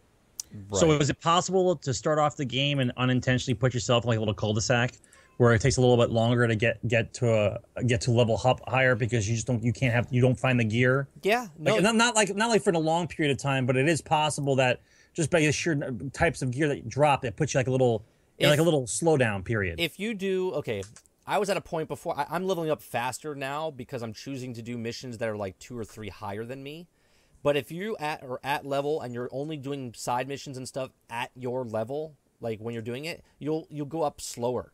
Okay, you're going up real slow. So you might get elongated the game. I mean, like I said, I'm only level 12. It's maxed out at 30. I don't know how far. I think I'm like 25%, I guess, main mission wise, done with the game. So you can go up super slow and it might last you like 20 hours, right? Or 20, 30 hours to finish the story. Or you can go up real fast in levels and do the missions real fast. And you might be a level 27 and be done with the story. Or you might be a level 30 and being done with the story. You see what I mean? So it all depends on what you choose to do. Because you can keep doing the same missions over and over. The side missions pop back up every once in a while. So you can traditionally farm, as they say. Yeah. As far as MMO, you can farm. The main missions you can farm. The side missions, I think, are one and done, correct? Yeah, when the side missions just pop up. Yeah, they pop up and they're in different spots and stuff. And, I mean, the loot's plentiful. So, I mean, it sounded like Sarge was asking, is there like a loot limbo you can get stuck in where you're not getting strong enough gear to progress? No. To do damage, and I don't think so, because even you get enough stuff to just sell too, and then like, well, this mask really, I bought something today and I was like, holy smokes, this is a huge boost, and it's just a mask, right? But I had tons of money because I had just been doing the Diablo, right? You loot, you dump and sell. You loot, you dump and sell. I dismantle everything because I'm not buying any weapons. I want to create my own weapons. And that's another thing. The crafting I haven't even touched yet, but you can literally create everything that you can wear and everything that you can shoot, right? Right. And supposedly that's the best stuff that you can actually have in the game. So if you're a person that likes to farm and get the materials and then go create your own gear, right? Or you can go out in the world and try to find random gear that's the best gear out there. You know what I mean? So it's up to you. It's got a lot of different ways, which goes into my next question. As a streamer, and Sarge really can't answer this, but as a streamer, you brought it up in your stream, Lono. Do you find it hard to stream this game because it's slow at times? Yeah, I mean, I have a video where I say the title of it's like The Division streaming is weird, and I have tips in like how to stream it because I couldn't put my finger on what the problem was. I was like, why is this game so hard to stream? I've played 2 betas. It's not like I'm like fumbling with the mechanics and like having to like lock in like a Neanderthal, trying to do a jigsaw puzzle. It's like I know what I'm doing, and yet I can't stream this the way that I stream. I'm out of sync, and so I put my finger on what the actual problem is. There's two categories for this, and the first is that it's dull, and not in I don't mean that as like a pejorative, right? It's dull in that even when you're in the really high action moments, it's dull to watch because the fights are so long, and right. It is so tactical, and the enemies do take so long to kill. That is difficult to watch, and when you're not shooting and looting, you're running, or you're looking at stats, or you're looking for little packs of stuff on the ground, and so all of that is sort of a dull thing to watch. It's not like a PvP match in Destiny or Call of Duty, or a strike or a raid. You know what I'm saying? It lacks that. It lacks that dynamic of they're at the boss now. How's it going to go? Oh, so and so failed. Oh, they're getting mad. It just lacks that, and I don't think that's a bad thing. I think that that's a challenge for a streamer. Now, the other problem with this is, I said it was dynamically dull. and dynamically distracting.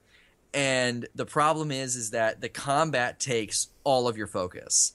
And looting and looking for stuff and running and selling and checking stats takes all of your focus. So there's not a moment where you can like take a breath. You have to make those moments to be like, I'm going to stop and look at the chat.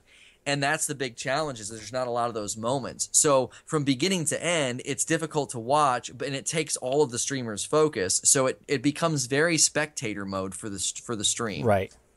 I find it a little different aspect, right? I find it when I'm playing by myself in the mission, even though I'm getting under attack and stuff, when I reload, I quickly like look over to the chat, and I'll like glance over at the chat and then speak as I'm blowing up something, right? As I'm doing something. And then I find it like the dull points. This is a big complaint. Let me interrupt my own question. People were complaining because they're like, oh, the game is so dull, it's so boring, like you're doing absolutely nothing but walking around, right? But I don't like to compare the games, but in Destiny, right, you play the game and then you go to orbit, right? And then you're stuck in orbit waiting for people, and then you're in that transition to go to the tower. You're in that transition to go to, and that takes 2 to 3 minutes, right? 2 to 3 minutes, real time, of you just sitting there doing nothing. And that's if you're not waiting for anybody. That's just leaving the mission, going to orbit, selecting your next destination, and then going to your next destination. So from after you're done killing something in Division, and then running to the next location, if it's a side mission, an encounter, another mission, the very first time you do it, is like the load screen, because there is no load screens in the game, right? I mean, hypothetically, there's none, except for when you do a fast travel. And then here's my point, right? So the very first time you run through this map, there's no fast travel until you go there the very first time. Once you expose that area of the map or the safe house or that mission, and you complete that mission, from now on, you can go to that location fast travel, right? So I think as you progress in the game, it'll actually become easier for you as a streamer, because now you won't walk everywhere, right? You'll be like, oh, well, this guy might have a percentage of dropping this blue gun or whatever blue gear, so I'm just going to go here. And then you're fast travel, you're in that load screen, you're checking out the chat, you're talking it up again, and it just becomes like Destiny again, where you're in that orbit, and then you're going to your next destination. So that's my thing. And then their rebuttal back to me was, well, in Destiny, when you're in the orbit, I can go get up and get a bag of chips, or I can go do something. I don't have to sit there. And I was like, okay, so as a streamer, bring your chips with you and put them in front of you or something. You know what I mean? Like, this was their complaint. Well, on the PC, there's an auto run. Okay, obviously you might hit something while you're gone, and you might just walk in place. On the console, there's not an auto run, so you actually have to sit there with the controller and push it forward. You know, it totally ruins your day that you have to sit there with your thumbs and move forward on the thing. So, go ahead. Go ahead. What I was going to say is I think the difference is that when you're sitting in orbit or in the tower, there's like a categorical difference for both the gamer and the watcher. It's like, oh, well, they're not doing anything. Right. But to watch somebody like look at gun stats and walk their character through the street and then walk around and pick up stuff off the ground, like, that's activity, and the activity itself is boring, right? There's nothing wrong with it. That's part of the game. That's part of Fallout. That's part of The Last of Us. That's part of any game. But the activity itself is boring. You can't really say sitting in orbit's boring because you're not doing anything. But imagine this. Imagine if after you finish a raid, you have to watch me like fly my ship. Right. Like, that's slowly back, to the tower, and then I have to land it nice and soft, and I can't look at chat while I'm doing this. You'd be like, I don't want to crash this land. is boring. I got to watch him fly this ship. So I think that's one of the challenges is you've got to find, and Harley's talking about it. I mean, I push myself to the limits when I'm raiding to have that interaction with chat, and it's exhausting. And I have to find that rhythm with this game because she's saying what so many people have said is that I love Harley. I see her in many different streams, and I love the debate between back and forth with her. She's fantastic. She knows her stuff. Yeah. She knows her stuff. She's very knowledgeable, but I mean, saying that, a lot of Division streamers aren't managing that, a lot of people liked my video because I put my finger on, look, this is going to be hard for you to stream. And I made recommendations. I said, get banter buddies in with you and treat it like a podcast and joke around so you've got something to talk about. Like ask them, hey, what was your favorite Saturday morning cartoon? So while you're checking your stats, your friend might be going off about DuckTales, and that's entertaining, and the chat's talking about it. And then the other suggestion I made is when you're in combat, you need to be engaged and giving like good instructions and call outs. Right. That's exciting to watch. I feel like at the end when we were doing that, my views went up and the chat was like talking about like the what was going on because we were making it like we were calling out flanks and planning and talking. And I was looking at the chat. I was like, are you guys seeing this? Oh my gosh. Like you've got to do that because if you're just dialed in like, I constantly make jokes. I constantly make jokes. You know, you have to. You said it in your YouTube video that it's hard. It's exhausting to do that. But that's what type of person I am. Like I can sit there and literally just comment about what they're wearing or what they're doing or what, you know, make a joke like I'm talking to him as I'm shooting him. You know what I mean? Like I constantly do that, and that's what you have to. I freed these guys from a closet and just started making fun of their hats and their scarves. Right, and like, right. Started dressing them down because it's like you have, and that's even that's exhausting because people are like, you should do this more often, man. It's so funny. After an hour of it, I'm just like, I just want to play. Like, I can't keep saying funny stuff. So Sarge, you on the outsider, because you're not a streamer, right? Can you dress like a hobo? Can you dress like a hobo? Not that I know Depends of. on what clothes you find. Not really. Right. I have all my clothes are from the Gap, right? Or Saks Fifth Ave. It's just funny. I always make fun of the clothes that you wear. Like when a guy drops something after I give him an energy bar or a med kit, right? I'm hoping that he gives me like a shotgun or something, and he gives me like a scarf, and I'm like, or you shoot a thug and it says he dropped like a trendy scarf. Yeah, like, trendy scarf. You're like, dude, why is this last year's model of the trendy scarf on the runway? Come on. Damn, Daniel, give me that scarf. Damn. Right. So Sarge, you not being a streamer, besides being a streamer on here, being on the show every week, what do you look for? Like when you were watching people play The Division, you know, are you looking? Well, are you bored? Harlequin actually answers the question because the ones I'm watching are on YouTube. They're not twitching. So basically, what it is they are editing out the dull parts and they're narrating. So those are the ones I was watching. Like I watched a couple ones that were Twitch, but like the in between times, it does have big gaps, right? There's a lot of gap of like there's not much going on, but like when you're playing on hard and you got a good group, the action is awesome. It's just there's a lot of downtime in between the really crescendos of the game.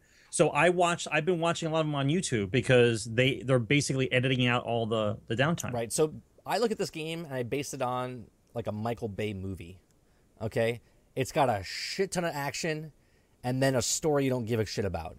Right? It's got a shit ton of action and then a story you don't give a shit about. Come on, I give a shit about trying to take back Manhattan from a plague. No, that's not what I'm saying. I'm involved in the actual process of doing it, but the story itself, there's so many different things going on. Like if you find a cell phone or you find some of these crash landing plans or this other thing or this echo, there's so many different pieces of the story that are being delivered to you, and it's all random because it's not in order because you're just open world running around.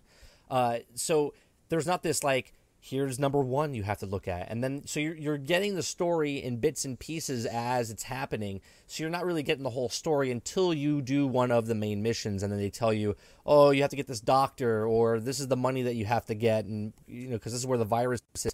So I really don't know the whole story as of yet, so I'm not really involved as far as that.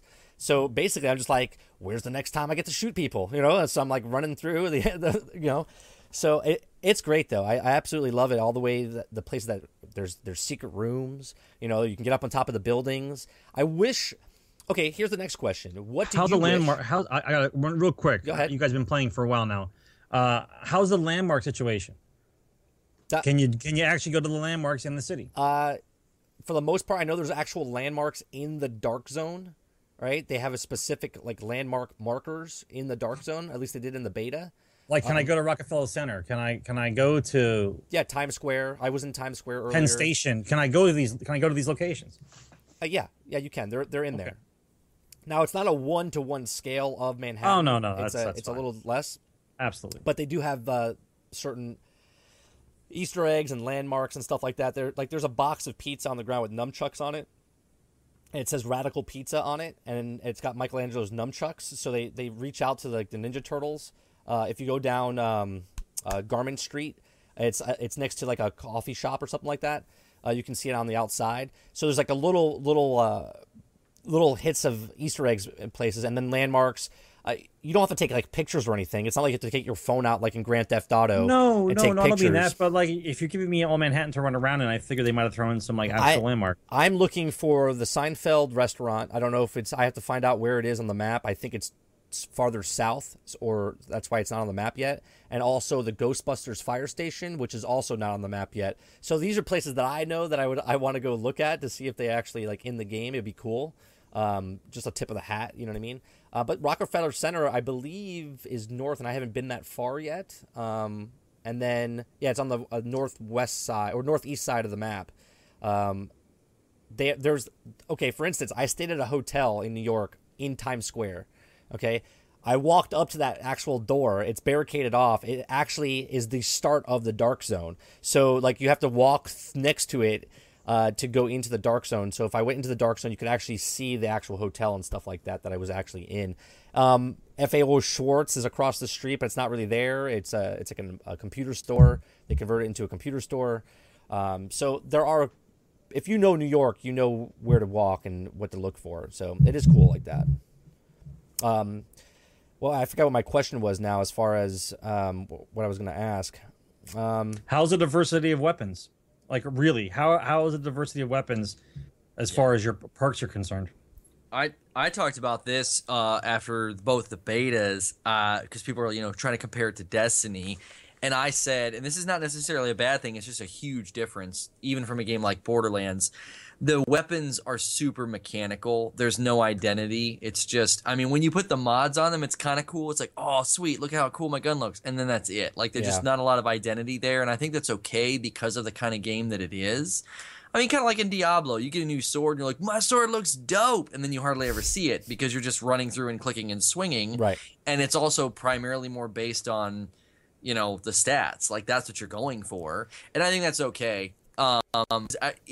I've got the same assault rifle that I've had from very, very early on, and it's doing the job, and it continues to get better DPS from the gear that I'm wearing. So I'm okay with that. I know probably people are going to start to maybe feel like maybe they don't like that, but I think it's acceptable for the genre. Okay, so I think a way they could fix this, because you really have no identity for the guns, that you should be able to name the gun anything you want, right?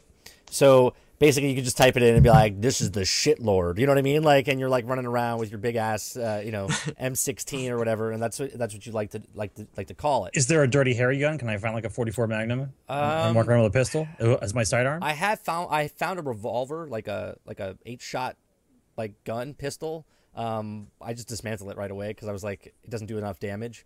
So I just scrapped it. It's the same kind of situation that you have in Destiny and Defiance, where you have these guns and you're just like, whatever, delete, scrap, and because these weapons don't have names like the Thorn or the Last Word, you really don't feel connected to them. You know what I mean? They're just the mechanical, like Lona was saying, like, oh, this is a police M4 Elite or whatever it is. So you're just like, oh, this is my best DPS gun. You don't look at it and go, oh, the Thorn is my best DPS gun.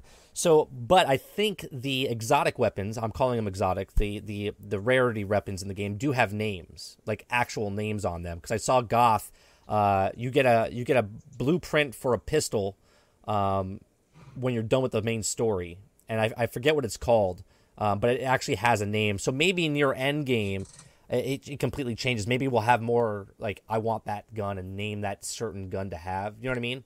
So, but that was a bonus though. I think that gives you a little bit more immersion into the game. I know it sounds kind of stupid, but if you're a certain play style and you happen to find this really badass gun and it has this name to it, like you kind of like, you immerse yourself in the gun invested. Like it's your gun, right. Like it's your gun. I'm going to carry this gun around with me for a while. This is my play style. Like, right. I found the gun that is my play style, and it brings you like a little bit more happiness into the game because like I loved Fatebringer and Vision of Confluence. Like I carried those guns around forever. Right. But like this game doesn't seem to have the same kind of feel with weapons. It's more of a damage dealing type of right. It's just generic name gun here with DPS. That's basically what it is. Right. But I do know that the upper guns have actual names. Yeah, it's purely mechanical. Somebody mentioned, character creation.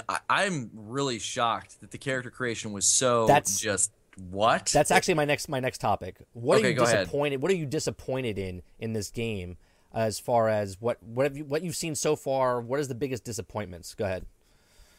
Lono. The character creation was a pretty big one because they actually do a really good job of, like, you see your face pretty often. You may put glasses or a hat on, but your face is there. And I'm like, man, I loved making a character look like me in Fallout. That was so much fun. And I know that's not really the primary, like, drive in a game like this, but given that you don't necessarily have a voice in the story, you're not saying anything, and the guns are so mechanical, you're mute. It would have been pretty nice to be like, yeah, my character looks like me. That's pretty cool. Because the opening cinematic, I felt like, did a really good job setting the tone.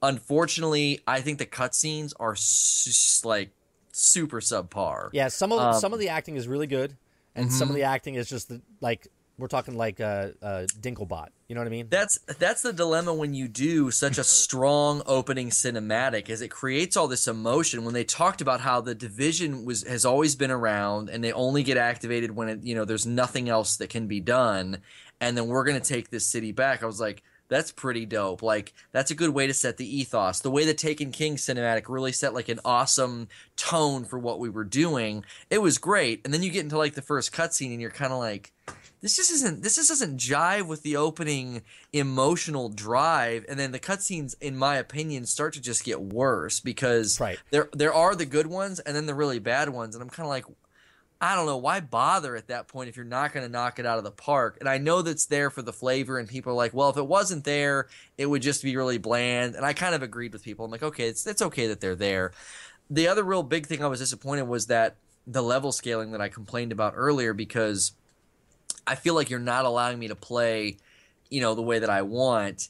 And when I was by myself and ratcheted up the difficulty, they do rely on some what I consider to be kind of cheap AI to make it difficult. Like, as soon as I would be undercover, and as soon as I would pop up to take a shot, before I broke the plane with my gun, just my body starts to move up, I'd get shot.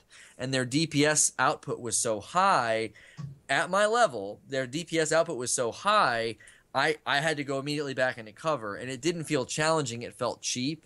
And I feel like when the pendulum swings too sharp and the enemy does shoot that quickly and have that high of a damage output, it doesn't feel challenging. It just feels like I'm getting sort of ripped off. So that's kind of where I land. There's not much that's disappointed me. The character creation was disappointing, and then the level scaling and some of the AI difficulty swing doesn't feel challenging. The way that one mission played out at the end of my stream today was perfect, because we weren't dying the whole time. We did die because we weren't playing smart. It was our own fault, and it was forcing us to play and adapt. And I thought it was perfect. And I hope that tone continues, because I really liked that. Yeah, my biggest problem was the character creation. It's just like generic 8 guys. You got your black guy, the Chinese guy, the white guy, a Spanish guy, and I'm like, really? Like, come on. Like, you had 3 years of this game to develop, right? Fallout, all of a sudden shows you this character customization, which is the most insane character customization for any console game. I know there's Black Desert out there for the PC, which is just phenomenal character creation. But this game, come on, man. At least in the DLCs, let me have more customization for the characters. Let me have a guy with long hair. Let me have a guy with a super neck beard. You know what I mean? Let me have these things, you know what I mean? And it seemed like the women weren't as thought out as much as the men. Like, I looked at the men and I was like, oh man, these guys look rough.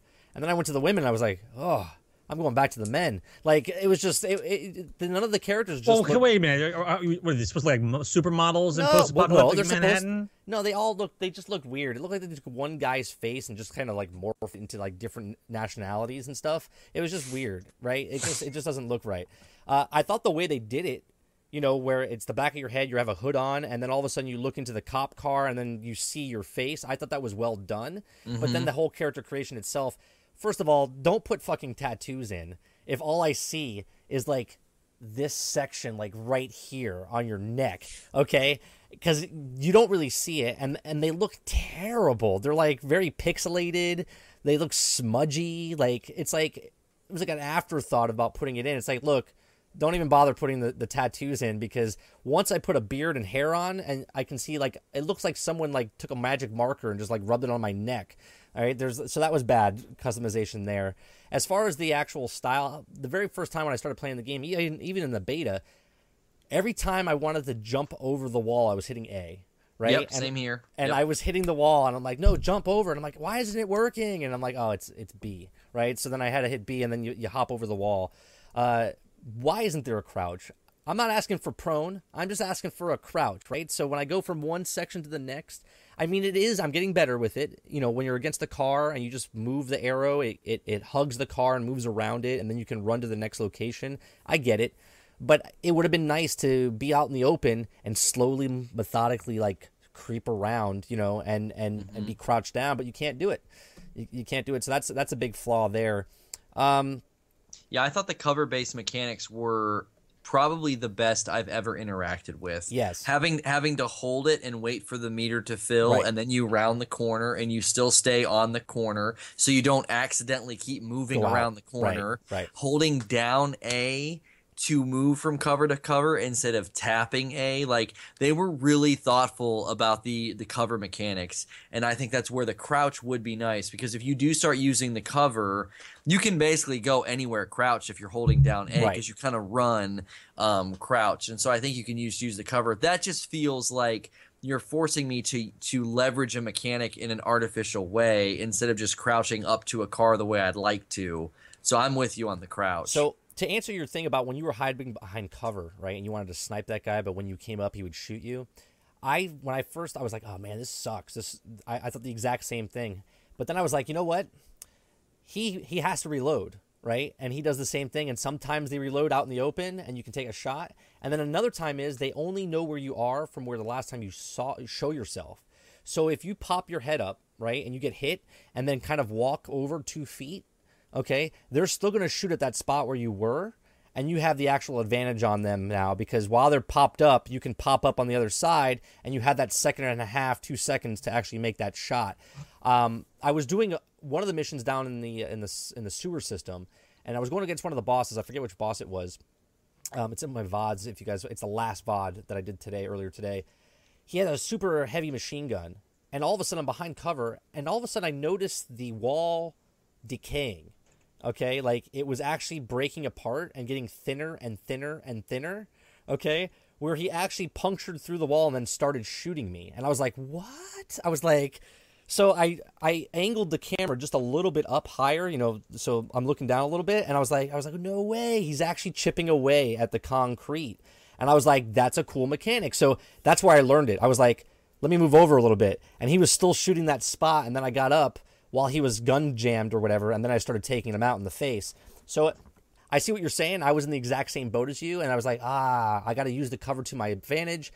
They see where you are. So if you can get out of there without them seeing you and then go to the side, you have the total advantage on them, and you can flank them and stuff. So there you go. It's one of the points is does the AI really do that though? Do you have that kind of advantage if you're quick and you move over? They shoot the wrong spot. Absolutely do. And you'll actually hear them call it out. They'll do it to you too, right? They're like get him, he's over there, and one guy will suppress fire you, and you'll be behind cover, and then other guys will flank around, and they're like, I'm gonna get you, and they come around and they actually right in your face. It's pretty cool. And I like the mechanic too of like you can if you're quick enough with shooting at their face, you can suppress snipers before they get their shot off. It's tough, but you can do it. And I got in a rhythm, and I kept suppressing. I was like, the snipers are suppressed, move up. Snipers are suppressed, move up. And then I failed. I missed a couple shots. I was like, they're not suppressed. They're not suppressed. Right. There was I like that. And we did a mission where we were like in a tunnel, and we went to leave, and the one guy turned around. He's like, guys, look at this. And we turned around, and all of the focus fire bullets where the enemies had been shooting was still there. So you could see where we had all been hiding and had all been dug in. Almost like when you go to a paintball course, like you see where all the paint hits. It was really neat. It was like, wow, man, like all the wood's chipped away and there's holes because they're shooting at that spot. I like that too. I didn't put together what you're saying is well, they'll keep shooting at that spot right, until they just see keep you shooting at next. that spot. Yeah, yeah. So, is there anything else that you guys, Sarge, if you have any questions about the division, or Lono, do you have any other points that you wanted to bring up for the division? No, for me, I'm good because I've watched enough videos to know what the game consists of. The stuff I asked you guys knocked it out. We're good. Like I know what I need to know. My only thought is, given that people are already grinding up to the end game, is were they thoughtful about end game activities? And it sounds like on the outset they were, because there's a bunch of stuff you don't even get access to until your end game, like daily activities, Right. weekly activities, And the Phoenix coins and stuff like that. Right, and so that's the big challenge for games like this, is you don't want the grind to the end to be a hamster wheel. Well, we got to slow down the guys that are going to just blister through it, because if you do that, 80% of the community that doesn't play it at that, Mach 10 speed is like, this takes too long, this is horrible. So you have to entertain both people, and I think that's a real challenge, not just for the Division but also for Destiny. Like, you have to have an end game that's deep, and then you have to have a game that leads up to it that's long. It's almost like you're leading up to it, and then there's just this depth where you can hang out in the end game and not feel like everything you do is superfluous and tenuously linked to anything. You're just Right. like, well, I'm just doing the same thing over and over again. So it sounds like they're being thoughtful about that. Hopefully, the year one plan that they've got outlined with all the DLC is stuff that is also then thoughtful about that, because you're going to have the guys that blister through it.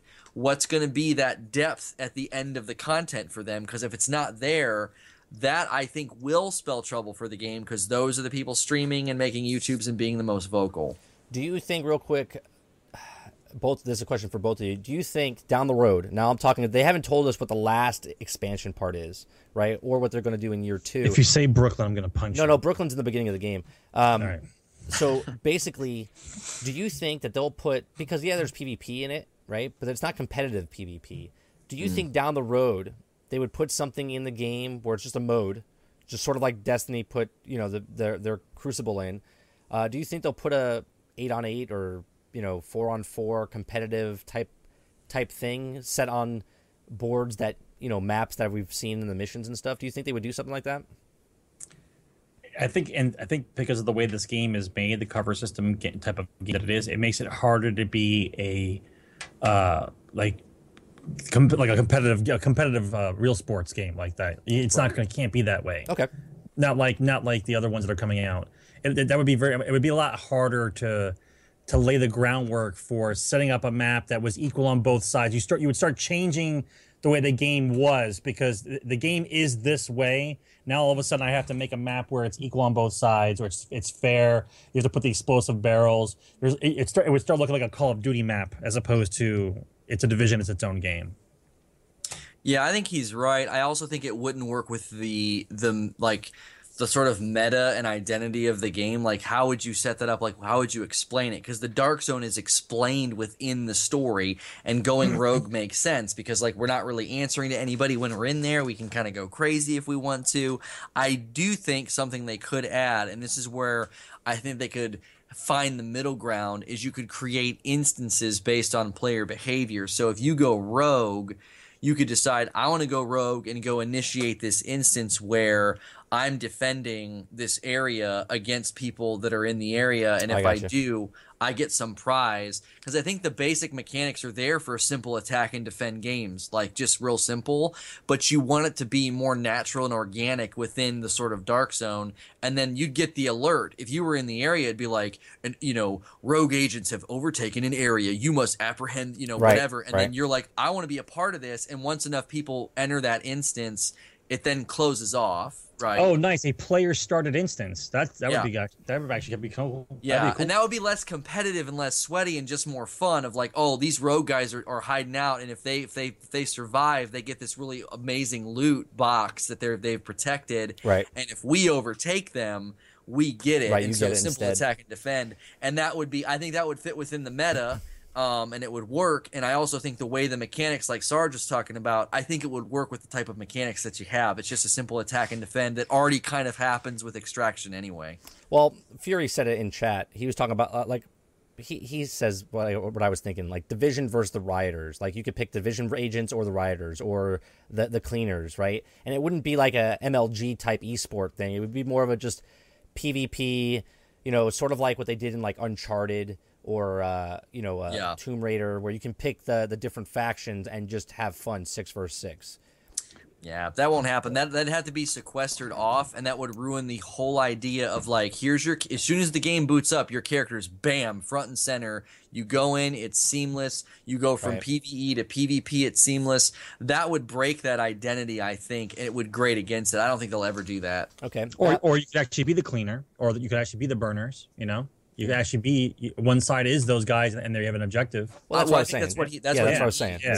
And that's where I feel like they won't do that, because if you're suddenly deciding to play as a cleaner, that doesn't jive with the meta. Like, you're suddenly not your character, right? And I don't a random character, right? Yeah, that doesn't fit with the identity of the Division. I think it's a cool idea, but I don't think they'll do it. All right, so we're all in. I don't think that they're going to put something like that in.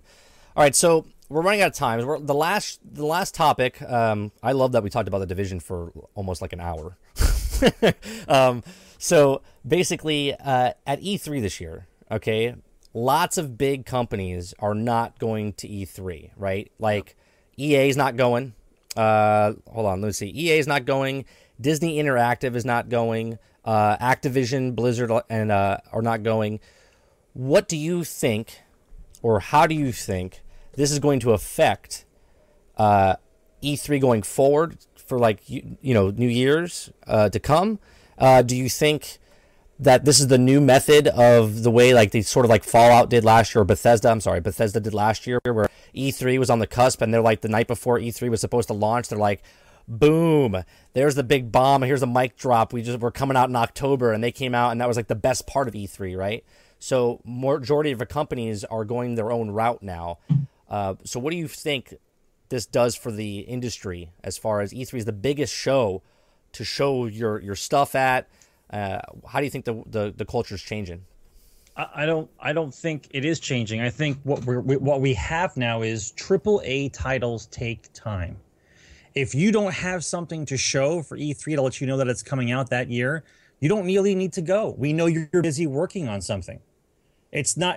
I think it's expensive also to be at E3. It's like $1 million booth and stuff that they have. It does. It doesn't matter. What I'm saying is it gives a lot of the indies and a lot of these up and other coming people to go there to push their wares, because they don't have to worry about some other AAA title coming out to blow them out of the water. You'll have a lot of independent guys come out who's trying to get a start. If you don't see EA there, we know Battlefield's not coming out this year. That's how easy it is to look at it now. I know what games I'll be looking for this year, depending on who's going to be there or not. It makes it's not the downfall of E3. It's just the way things are. Games take longer. If you don't have the information, you have to wait till next year. It's got nothing to do with that we're changing that much. It's longer. But the way that you think it's happening is sort of like PAX East or PAX West. It's just a bigger independent thing now. You don't think a lot of AAA titles. You don't. No. I'm not saying it's going to be a bigger independent thing. What I'm saying is because these big titles take time, our input is directing developers to make sure that the games are done properly. Because otherwise, players just don't give a shit. We won't buy the game. Okay, so they have to make sure that their game is done well. Okay, so they're taking longer to put their game together. So if they don't have anything to talk about, they're not done. They don't want you to know. So the other games that are being developed that are not AAA titles, that are fun games to play, that are from up and coming developers, have a chance during those years to like show their work without getting pushed down the list where you're not paying attention to them anymore because all you care about is the AAA titles. Right. All right. Lana? And the thing is the point I think that does need to be made is EA is having their own show, and I think that what we're seeing, but not during E3. No, not during E3. Right. They're doing their own show. Right. I think that's going to become more normative, especially with the ease of technology with streaming. I mean, you just do what Bungie did. I mean, you build a studio and you can you turn on and do your own thing, and thousands of people are immediately watching. Right. And if you're like, hey, we're going to announce a big title this week, and you leak a picture of a gun or something, people are going to lose their minds. Like, oh my gosh, what are they going to do? Right. And so I think that they're leveraging that and seeing that, like, well, that's way cheaper than paying to go to E3. Now, I think E3 is going to adapt and evolve because it's still a huge platform, and it's still probably the biggest name with respect to going to like a conference and showing off your video game. They're going to have to focus more on giving a specific publisher an entire day or a bigger time chunk, because you're going to have to promise essentially more return on investment. You know, you're going to pay all this money. You're not going to get a 15-minute time slot on the live stream. You're going to get like half of the day to showcase your stuff and to talk, to essentially give them what they'd get if they did their own show. That focused, long, more of a slow burn to talk about their products.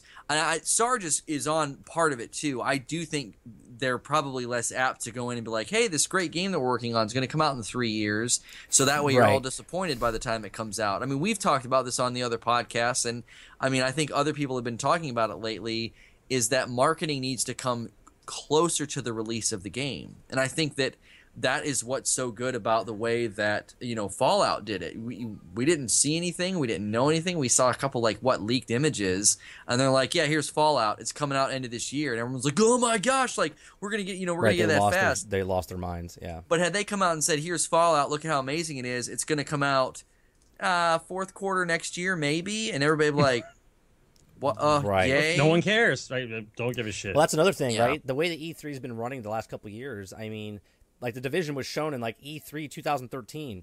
Yep. Here we are, early 2016, and now we finally got the game.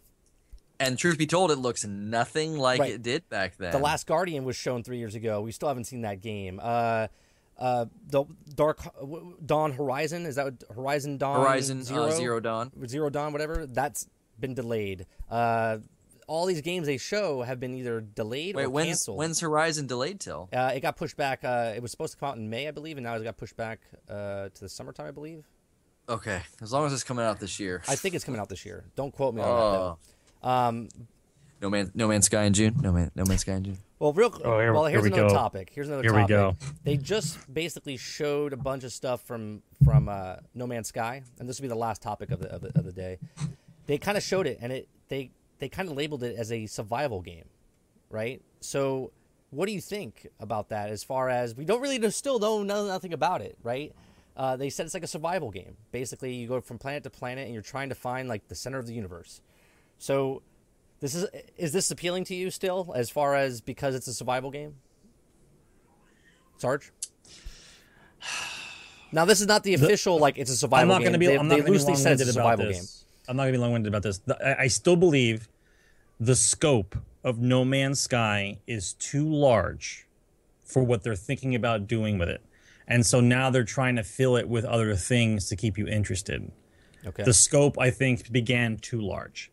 And now the closer that we get, it's almost kind of like a Star Citizen thing. It really is. That's it's terrible. It's this whole giant promise of what could be. It's basically another type of Destiny. You're promising this ridiculous amount of things to explore. I'm going to be able to name my own planet that nobody else will find, and then the universe goes on infinitely. Like, you understand the scope of that, right? I found this planet. Where is it? I don't know. No one can find it. It's so massive. Now, of course, if in the middle of all that you start saying it's a survival game, well, okay, so now I don't know what planet I'm on, but I have my own spaceship, so I'm going to go down there. Maybe I'm poisoned from the planet or not. Then it becomes like a survival type game, like what? Like, what the hell is the other game? The caveman game that came out? The Ark. Does it all of a sudden become that, but with spaceships all of a sudden? Because they're running out of things to tell you to keep you interested. Like, to me, I don't care anymore. Like, until you show me something and show me how the game is now, I don't care anymore. Right, this game is so overhyped, it's underhyped now. Yeah, I gave up caring about it. When you're ready for it, I'll be ready to listen to you. Go ahead, Lono. The unfortunate thing for Hello Games is that I feel like they've been pretty good about being like, this is what we'd like to do, this is what you're going to be able to do in the game. And then everybody, myself included, went crazy because it was like, well, this is unprecedented. This hasn't really ever been done before. I think that's always the danger with a visionary. Anybody who's a visionary and is trying to pioneer something ends up creating this black hole of excitement and hype where the game's just going to get sucked into it, and we don't know if it's going to come out on the other end and survive. And I don't think it's fair to Hello Games at this point, because what they have shown us has not been anything worthy of the hype that we've got. I mean, now I think the potential is there, and I think that's one of the reasons the hype just mushrooms into insanity. And again, I'm guilty of this. But I also have to remember that I always try to remind myself of this when a game comes out, is that treat the game within its identity and what it's aiming to do. Like, if you're going to play Tomb Raider and be like, why is there no co-op? Well, you're going to have a really bad time because it's just not there.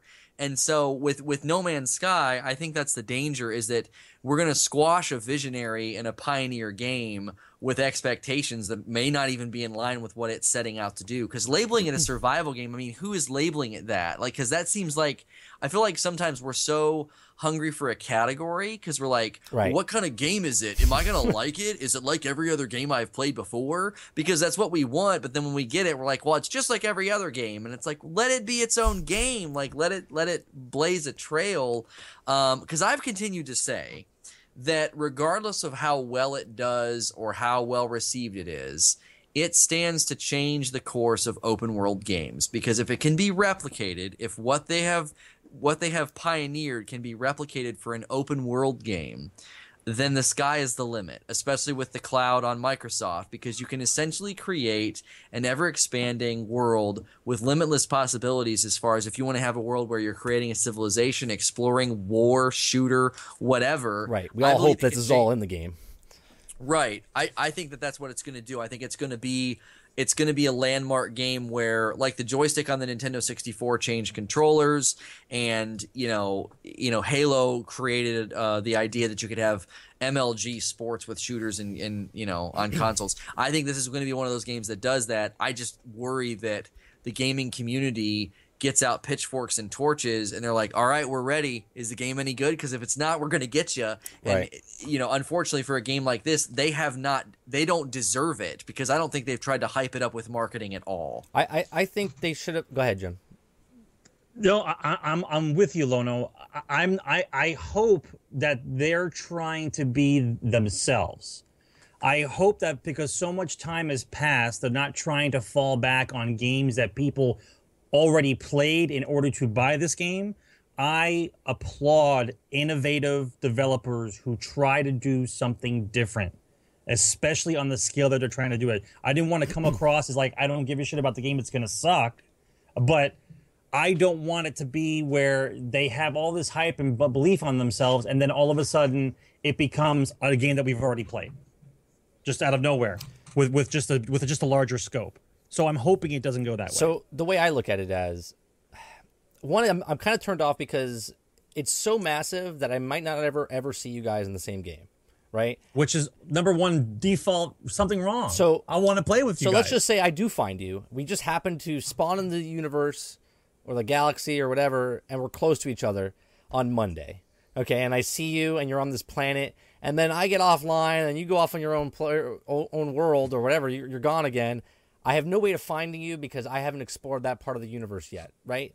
So I have no idea where you are.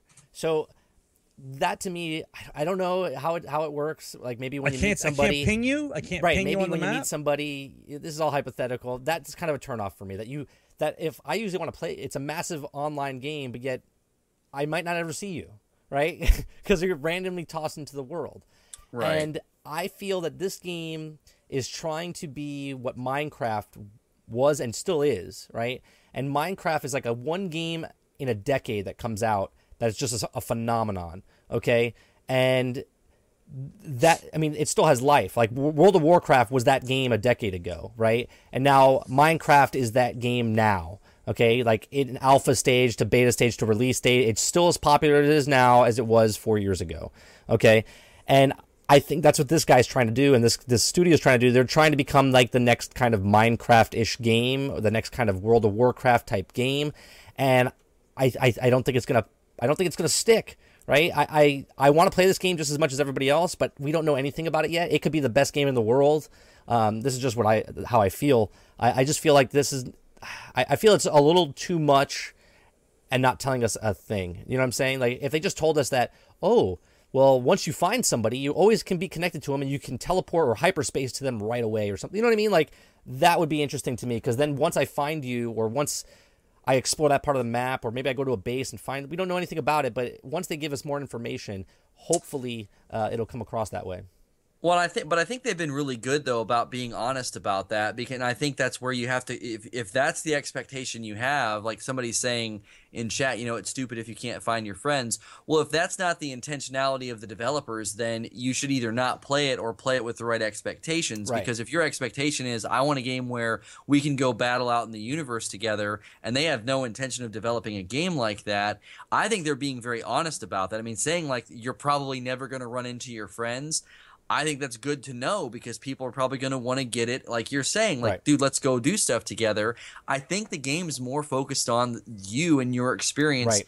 and that you get to craft your own experience. Because in the one IGN sit down they had, they said, you can be a peaceful explorer and just find as much as you can. You can be a space pirate and you can scavenge. You can play a combative approach to the game. You can be more combative and build and focus on weaponry and combat. And I think that that's where you're going to have to approach the game from that angle. Like if I sat down to play Minecraft and I was like, dude, I really want to like create a tank and guns and go kill people, they'd be like, well, that's not really what this game's about. Right. And I'm like, well, this game sucks. It's like, well, I'm like approaching it with the wrong expectations. So hopefully when they really start outlining, this is what you're going to be able to do in our game, they'll be very clear, because that's the danger. Right. Is they've had big publishers approach them and they've turned them down. They've had big money thrown at them, big money, and I think that they knew what would happen. The marketing would be ridiculous, and it would sell a game that doesn't exist, and so that when you buy it, you'd be like, what in the world? This is the game that was marketed is not right. The game. So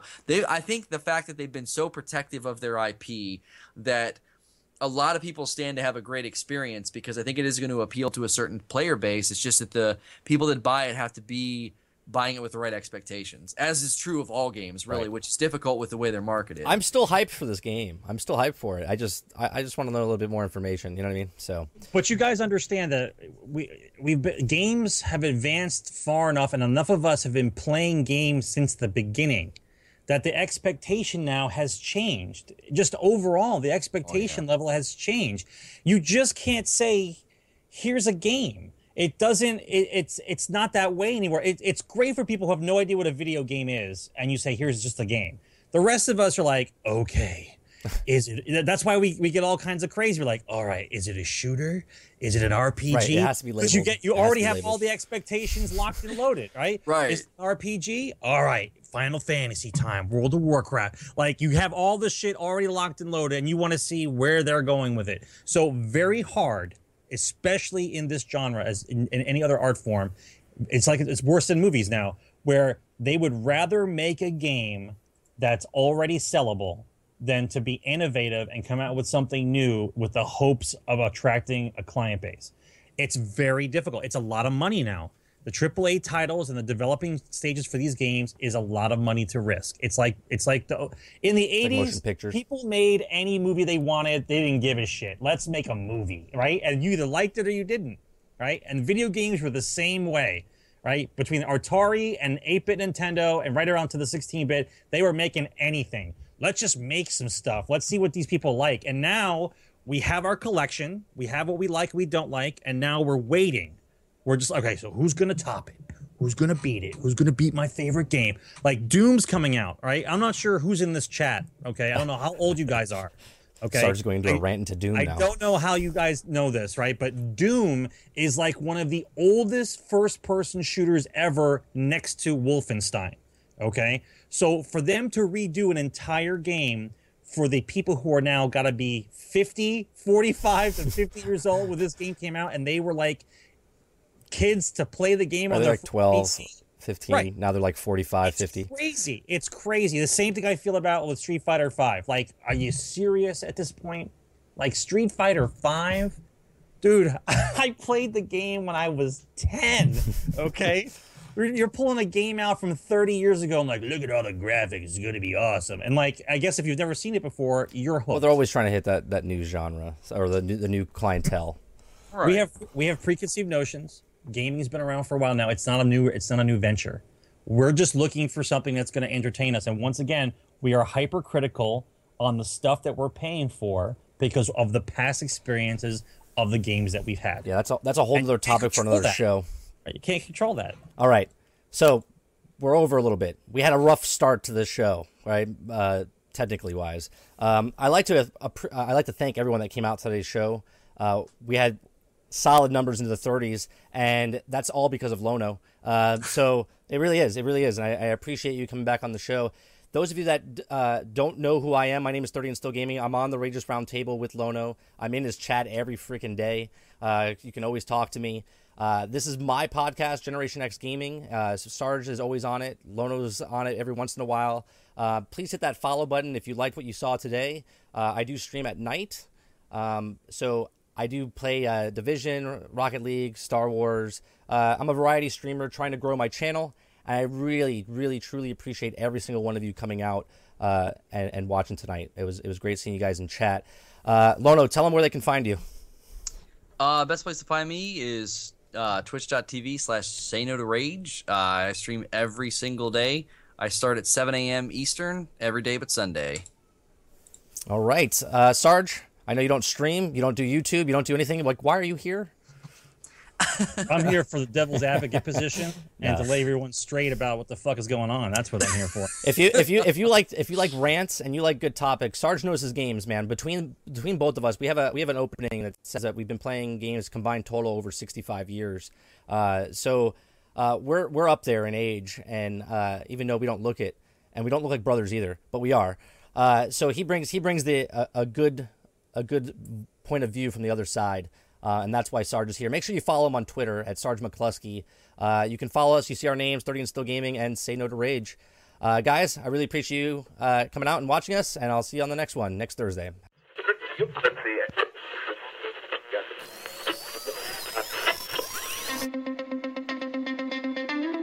They're two brothers and gamers that have been playing games since the early 1980s. Combined, they have over 65 years experience. Join them each week as they discuss and rant about gaming and entertainment news. This is Generation X Gaming.